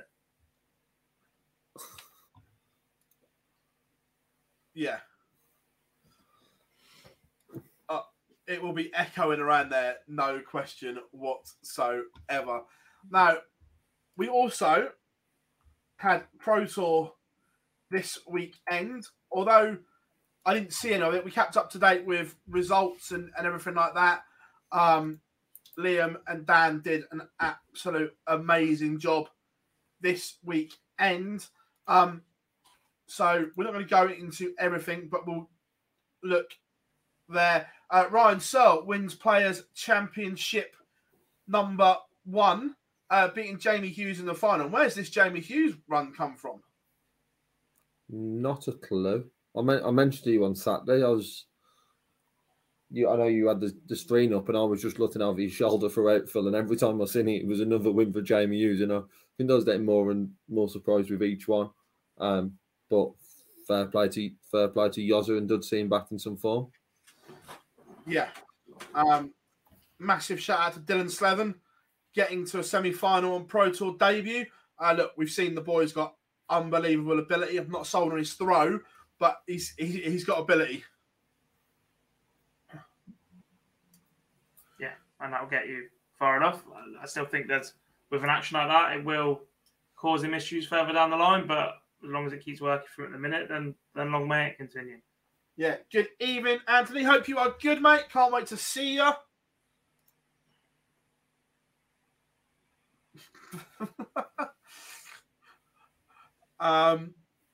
Who else stands out? Look, good runs on day one. That Daryl Gurney getting to a quarter-final.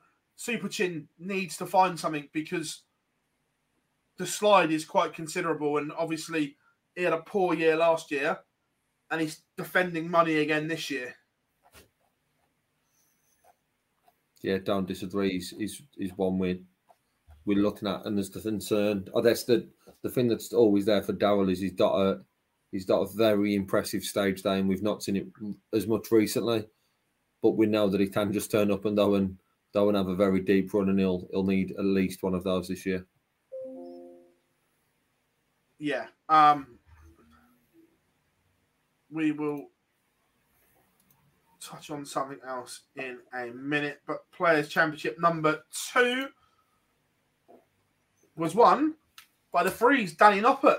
And again, Danny Noppert winning a Pro Tour is not a surprise. However, Simon Whitlock getting to a Pro Tour final is. Do not disagree. Another name that we wouldn't have expected to have such a good run early on in the season, and certainly did that with a very impressive semi-final win over Luth. Yeah. Brendan Dolan was like the Grim Reaper at the weekend on the Sunday, just randomly smashing world champions for fun, getting to another semi-final before he had his run ended by Danny Noppert. Richard Veenstra getting to a quarter-final. A good start to his campaign as a tour card holder. James Wade getting to a quarter-final, Glob. Baby. That's my input. Yeah, brilliant. Thanks. Yeah. Obviously, no Corey Cadby or Christian Perez at this week's one. Or we're just surmising that I'm guessing Corey hasn't got a visa yet, but Perez has been in and out of the UK enough for tournaments. Have we got another Royden Lamb situation where he's won a card and then doesn't use it? Hopefully not. It's too early in the season to say, so you don't know if there's any prior commitments. We haven't seen anything that suggests so, but hopefully not. Hopefully we'll see Perez at the next events. But one of those as well to see if he's playing at the Open. Look, I am going to touch on this because it was all over social media. Players doing an exhibition after a Pro Tour and then all losing round one the next day. It's not a particularly good look. Look, they could all lose round one regardless, but it just doesn't look particularly great. Perhaps, but there were plenty of seeded players losing round one on the Euro Tour last year after doing PDC authorised exhibitions on the Friday night. Or and PDC Europe. And we criticised that as well. And we criticised that as well. Yeah, but I don't think we can sit here and say, "Oh, Porter will be having it large," when he's authorised the other ones. It'd be very hypocritical of the PD. We could be critical of it. That's what I mean. We didn't agree with it last year, but I don't think we criticised that last year as well. So yeah, I don't think the PDC could be. But actually, guaranteed revenue or guaranteed money in your back pocket, I know which one I'm taking. Rule change incoming next year, which we'll touch on a rule change which has sparked debate coming up as well. There was also some Euro Tour qualifiers today. So qualifying for ET1, I think I've got these around the right way. If not, no, that's ET2, my fault. Wait a minute. That one. So qualifying for Euro Tour 1 through the qualifier. Ricky Evans, congratulations to Graham Usher on debut. Aaron Monk beating Jose de Souza. Again, Jose defending Euro Tour money when he was seeded 2 years ago. Special one, not there. Ryan Joyce, Mario van Bogengaarden, Raymond van Barneveld returns to the Euro Tour. Stephen Bunting, Keegan Brand, James Wade, Richie Edhouse, Richard Vinstra, Sean Wilkinson, Neil Zonabal, Steve Beaton, Louis Williams, Bradley Brooks, Adrian Lewis, Ryan Meikle, Josh Payne, Jermaine Watamina, Brendan Dolan, Willie O'Connor, Daryl Gurney and Ted Everts all qualifying for ET1. Some big name casualties. Josh Rock didn't make it. He was seeded 1. Andrew Gilding seeded 3. Also, Devon Peterson, it's not in the start to the year for the African Warrior that he was needed. And then qualifying for Euro Tour number 2, Raymond Barneveld does the double, beating Jose de Souza. Jose de Souza not at the first 2 Euro Tour events. Ryan Joyce, Bradley Brooks, Mike Kyvenhoven, Stephen Bunton, Jim Williams. Wadey does the double. Ross Smith, Chris Dobie, he didn't play in number 1 because he's unavailable for the first Euro Tour. Jürgen van der Velde, Christoph Ratajski, Ricardo Petretsko, Joe Mernon, Ryan Meikle, Gert Nenches, Jermaine Watamina, Luke Woodhouse, William O'Connor doing the double, Ian White, Brendan Dolan, Ted Everts, Daryl Gurney, and Pascal Reprech. They are the ones that have qualified for the first 2 Euro Tour, boys. Decent sounding lineup. Some big names sneaking through. Some big names missing out as well. You're always going to get that on the Euro Tour. Some qualifiers are brutal. Yeah. Absolutely right. There was the DRA updated rules released last week, and the main one and the main topic of talking point is the change of points. Now, this doesn't come into effect until 2024, so players have a year to adapt and get their equipment in order, boys. But your first reactions to the rule change? Not surprised. Had a feeling something was going to come at some point. Surprised it came in now. Surprised it wasn't done with a previous board manufacturer or whatever. Look, they can't be the easiest thing to write and approve and decide what is damaging the boards and what isn't damaging the boards. I think we'll only see this at PDC level, despite numerous other bodies having access or following the DRA rulebook and being DRA affiliated. A lot of them are still self-governing, so at that point can choose which of those rules from the rulebook they wish to acknowledge in their own rulings. When you get players that double up and play both, you might see that change, and I don't think this wipes out every single point that isn't 100% smooth either, by the way. The wording is just incredibly difficult.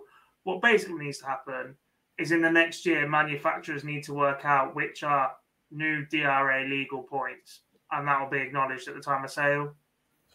I don't think manufacturer had made points are the issue. I think it's homemade points. Some of them can be. But it's all come from a homemade point.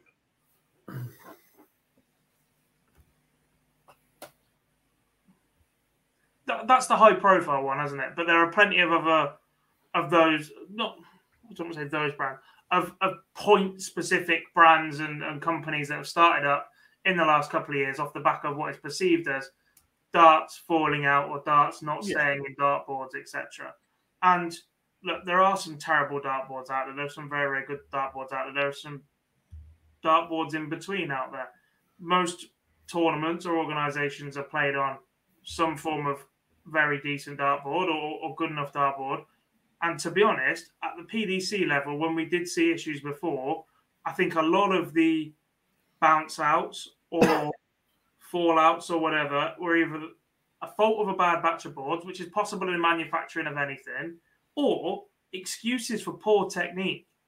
Players trying to steal more and more of a margin by getting steeper angles of entry into the dartboard, which at that point completely negates the force you're putting behind the dart. They're not going to stay there if there's no force behind them. And players are trying to cheat that by finding stupidly grippy points at the minute they're in, attached to the sides, that are incredibly difficult to pull out. And it's not the darts going in the board that's the issue, it's when they're removed, because they are so solid that by the time you do pull them out, that's when it does the damage to the board. It's going to be interesting, like you say, about that some organisations kind of with the DRA, some aren't. But I'm pretty sure that anyone can report players to the DRA. You have to affiliate to the DRA to do so. Yeah, the University Darts League is DRA affiliated, or they follow that rule book. Yeah, this is what I mean. So, for argument's sake, that we could, as media, say we went to cover a uni event and someone didn't want to talk to us afterwards, I'm pretty sure we could report that to the DRA. Only if there's a stipulation saying that you have to have media obligations. Which I'm pretty sure it's in the DRA rulebook. So if you're affiliated to it, you're governed by it. If the organisation, it says the media line is a loose one anyway, because it's when required to by the organisation or the broadcaster. So if the uni organiser said no, we don't have interviews or whatever, then saying no personally doesn't warrant it. Do you know what I mean? No, but my point is what I'm getting to, that like the county organisation said, look, we're not going to ban them. However, if another player complains, because if they are affiliated, if they are affiliated to the DRA, but they don't want to adopt that particular rule, how is that going to work? Because if you're affiliated to them, you're accepting their rules. Surely you can't just pick and choose which ones you take out their rule book and which ones you don't. They're self-governed though, so they can. The DRA rulebook is advisory. It's not a set of laws. There are no laws in darts. It's an advisory set of guidelines that organisations choose to adopt. And in doing so, become their playing rules. It's just very grey. They're not laws. There is no lawmaker in the sport of darts. It's very grey. Agreed. It is, but at the end of the day, the players that have had trouble with points or that regard, that have gone to high progressive, are either going to have to find a way to throw their darts properly or come up with something else and just accept they're going to have the odd one on the floor. Get on with it. It's interesting. It really is. Like when golf and the anchored putting law came in, that split it all, and it looks as if this one's going to as well. Yeah, but like the anchored putting, they have a year to adapt. They have a year to find alternatives and solutions, go away and practice, even if it's not on stage this year or whatever else, to start working their way. What they do need to do is to have an opportunity throughout the season where somebody is on site to determine whether points that are currently in use are legal. It's the same thing, Johnny. It's basically the same rule. It's the same way to approach it. Yeah, they need somebody on site at PDC events for the rest of the year with the equipment required to measure the points, basically to tell players what current equipment is legal or not legal. But there was a line in that rule book that basically said, even if they're legal, the referee can still say, no, you're not using them. Which is stupid. But effectively, that's in there. So even if it passes on the gauge, whatever it is, even if that then starts ripping up the board, the referee can then turn around and say, no, you're not using them. Don't like that at all. And would it happen? Possibly. I think at that point you get into the line of, well, you're not doing it to that one, and what's the point in having the rule? Yeah. If they pass the rule in, then fine. If you don't like it as the organisation, change the rule. Don't give the referees the ability to just go, nah, don't like that one. They have. They got rule 1. No, grow up. Thomas says, Unicorn raging at the rule change. Not completely true, because Unicorn started to write this rule before they gave up their rights as board manufacturer. So they were planning this as well. So not quite. A week in darts as well. John Worsley wins week 1 of phase 3 of the Super Series.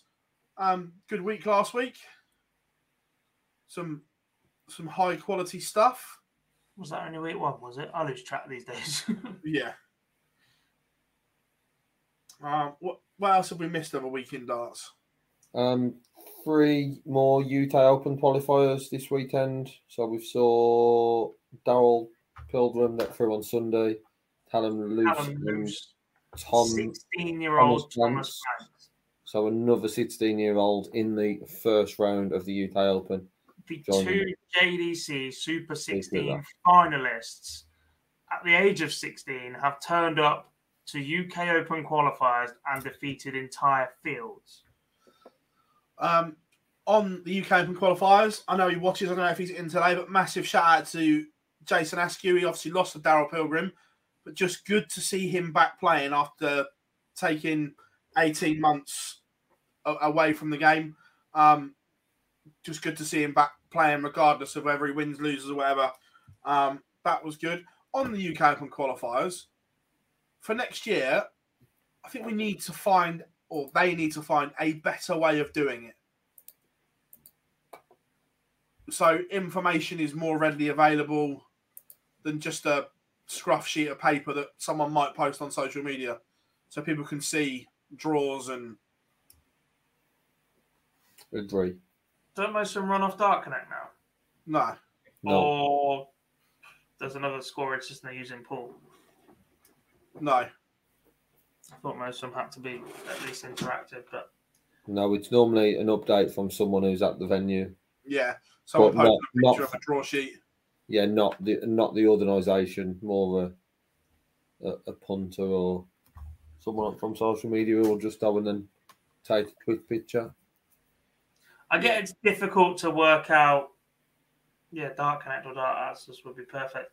I get it's difficult to work on changes to tournaments constantly all year round, and we're constantly looking at things that could be improved. We know or we understand there's going to be changes to the World Cup of Darts. I think the UK Open is the next focus.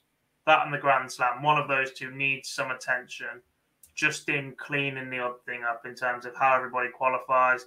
You've got Challenge Tour players from position at the back end of last year, but now we've had Challenge Tour events already and all of that sort of stuff. But the amateur qualifiers have to remain in the UK Open for me. That's why it's called an Open, right? Anybody can turn up at any point, qualify, and go and win this tournament.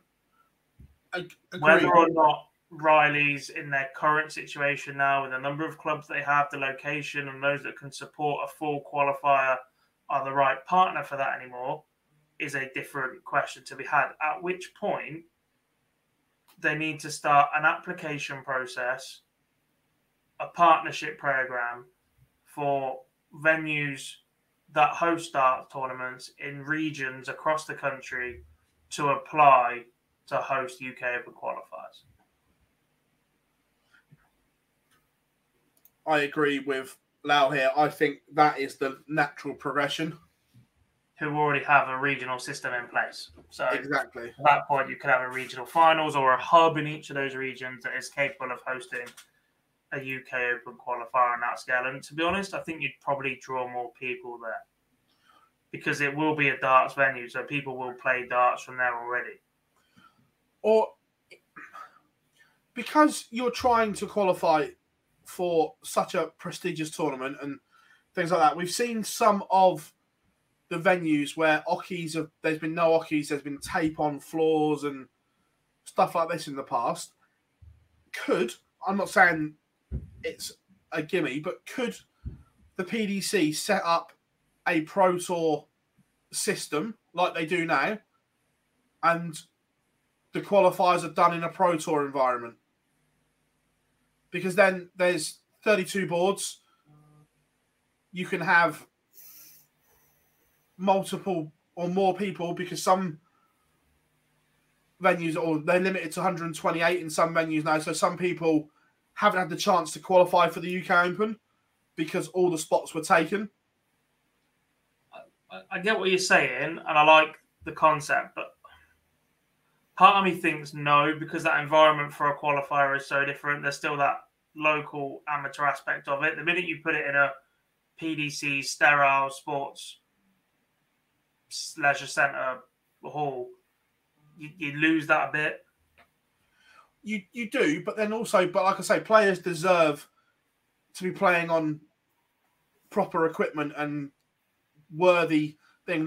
We've seen, like we say, ropey boards, no ockeys. Is that right? We haven't this year. All the clubs have addressed that. But again, playing in darting venues and application process to host these qualifiers would come with some sort of vetting process and PDC officials on site. That has to be the way to go. Oh, yeah, there needs to be something. I agree. I just think that the more people that can play in them, the better. Yeah, but I'm not sure you're going to get more people to a Wigan, a Barnsley, or a Milton Keynes because that is extremely expensive for what effectively then becomes a one-off. Or it's a qualifying weekend and then it's the same field over and over again. You might draw the same players and you're playing down to one player each time. There's no ranking points to keep you going for a Q-score system. Nah, that'd be absolute carnage. No, there's not a Q-score system. It's literally played down like it is now to one. But it's kind of no different. If you live in Wales or Scotland, you've got to travel miles anyway because there's no venues there. No, but some players in the past have swept across, like if there's a couple on a weekend, a Friday, Saturday, Sunday, within a proximity of each other, they'll travel and try and play in all three. I remember a Nottingham winner a couple of years ago had been beaten in the final of another one the day before. Look, it's food for thought, but like we say, it does need some work. Right, question time. Get them in, boys. Yeah. I don't think we've missed anything else, have we, glaring? No, but as you asked Richie about West Ham, this tonight is clearly not just a dart show, so I'd just like to tell everybody that Merseyside is red. Are you winning or stroke one? Yes. I'm not watching, so. What does that move you into? What 8th, 9th? Your mum's spare bedroom. Ha!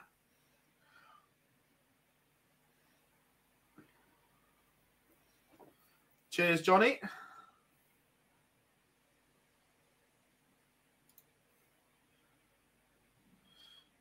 No,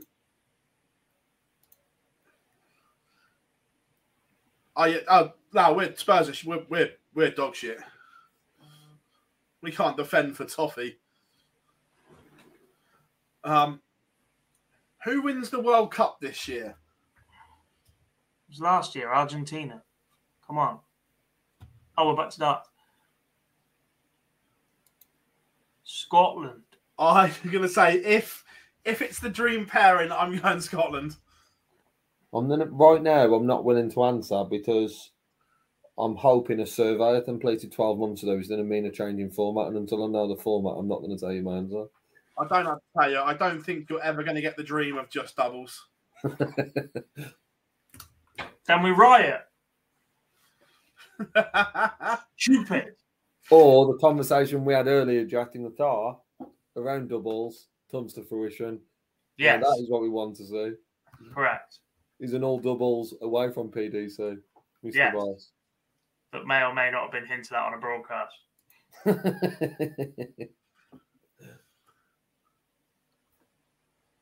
Which ones? He certainly let rip, that's for sure. Part of them, yes, I think they are. Look, he's not the only one to say it. Matthew Edgar's said it. Hendo has said it. The Challenge Tour is no longer a test of ability; it's a test of stamina. I don't think playing 2 in a day over that long of the way it's been done is right. No, it's too long. Way too long. Yeah. Look. Stupid. Look, Jenks loves a moan. I love him to bits, but he loves a moan. Yeah. But parts of what he was saying, yeah. Yeah, I'm not sure looking down the camera saying hello Matt Porter was his smartest move. No, I agree on that part, but part of what he said, I agree with that it is too long. That playing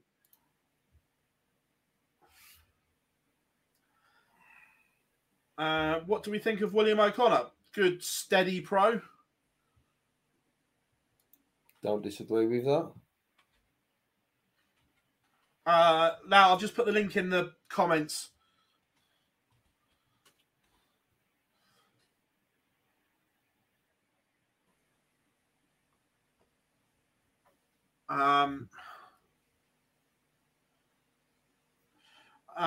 Andrew, we don't know. We presume so, but there's been nothing confirmed. I don't know what the Pegasus are, Ashton. I know I can see you asking for dart recommendations. The true story is there isn't really anything to recommend. What I will say is get yourself a tungsten barrel, not a brass set. You're looking at around 20 to 30 quid. A straight barrel and somewhere between 21 to 23 grams in weight. I'd also add to that if you live close enough to go to a shop where you can try multiple sets and they let you try before you buy, and you can go through weights and sets and everything like that. Yeah.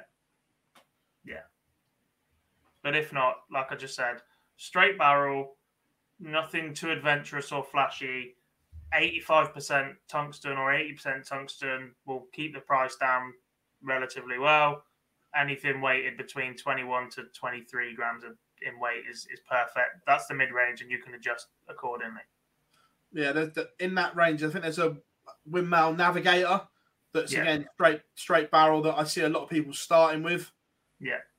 And what I will recommend, which everybody makes the mistake of as well when they first get into the sport, because they're all overjoyed of it, and there is such a wide range of flights and stems. You can get like testing kits that will give you 3 or 4 different lengths of stem, 3 or 4 different shapes of flights, all the same color. They all match perfectly. Start out with one of them if you get the opportunity to. And once you are set on a length of stem and a shape of flight, buy multiples of the same ones. The thing I see amateurs or new people to the sport doing an awful lot, you open their darts case and they've got half the shop in there. They've got 3 of this flight. They've got 3 of this flight. They've got 3 of this flight. And what it does is it means that the minute you break one, your first move is, right, I'm going to bin off all 3.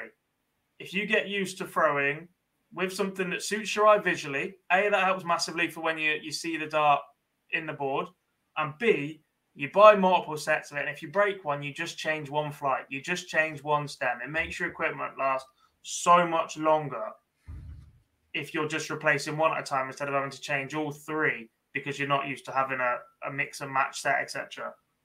Don't get suckered into buying 12 different flights, 12 different styles of flights because they've got Union Jacks on it, or they've got your country on it, or they've got your football team on it, or that colour design looks cool, or whatever else. Just find something you like and stick with it. Big Johnny, Home Nation Series, 4-player team throughout the year. Not sure where we fit it in, but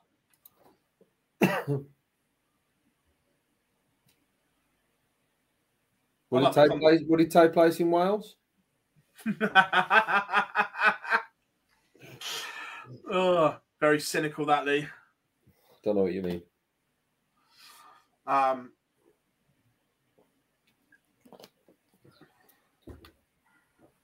are we doing, John? Hope you are good. Hope you had a good time marking. Did someone just say love it and seeing Matt Ward in the same conversation? Yeah. Bless him.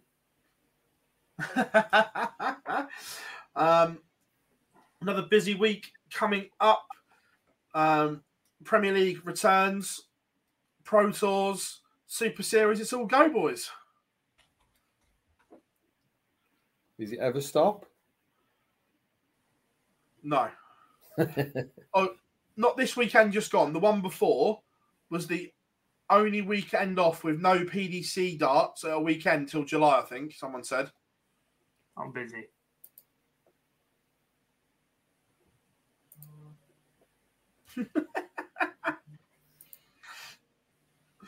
Washing your hair. Yeah. It needs to.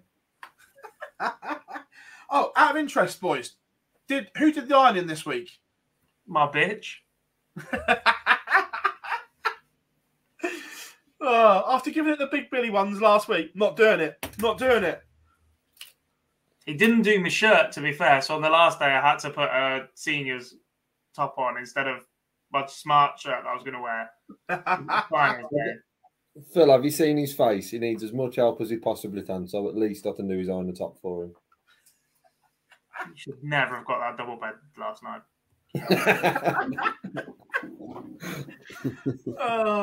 I think that's just about everything, boys, is it?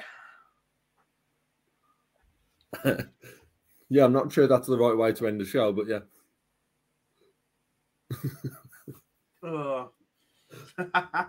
Not the way I'd pack a suitcase. Could have got away with a few creases, Gob. No, not the way I'd pack a suitcase. 100% not. There's not a few in there. Was it like the Grand Canyon creases?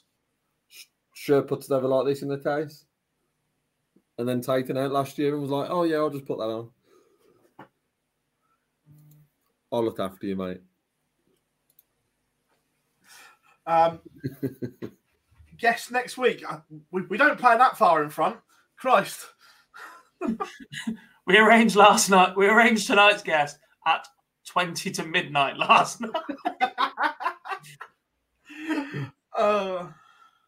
Yeah. He walked past me on the staircase leaving the tavern.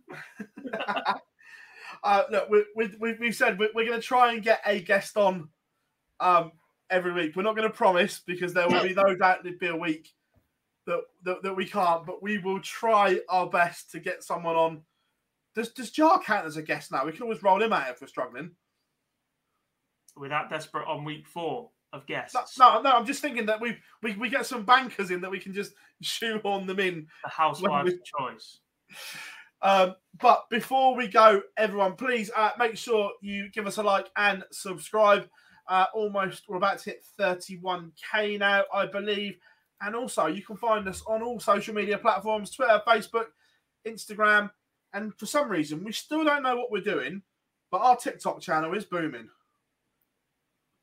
We still have absolutely no idea what we're doing on there, but it's working. I tell you what it is. It's because it's interviews without Phil asking the questions. I might put myself in because I do the edits. And watch our numbers tumble. But like we say, plenty coming up. A few interviews planned. Fallon Sherrick interview will go out tomorrow. Got to sit down with Murph, planned to chew the fat on everything that's happened recently as well. And then, of course, the Premier League starts. We'll have a couple of previews dropping as well.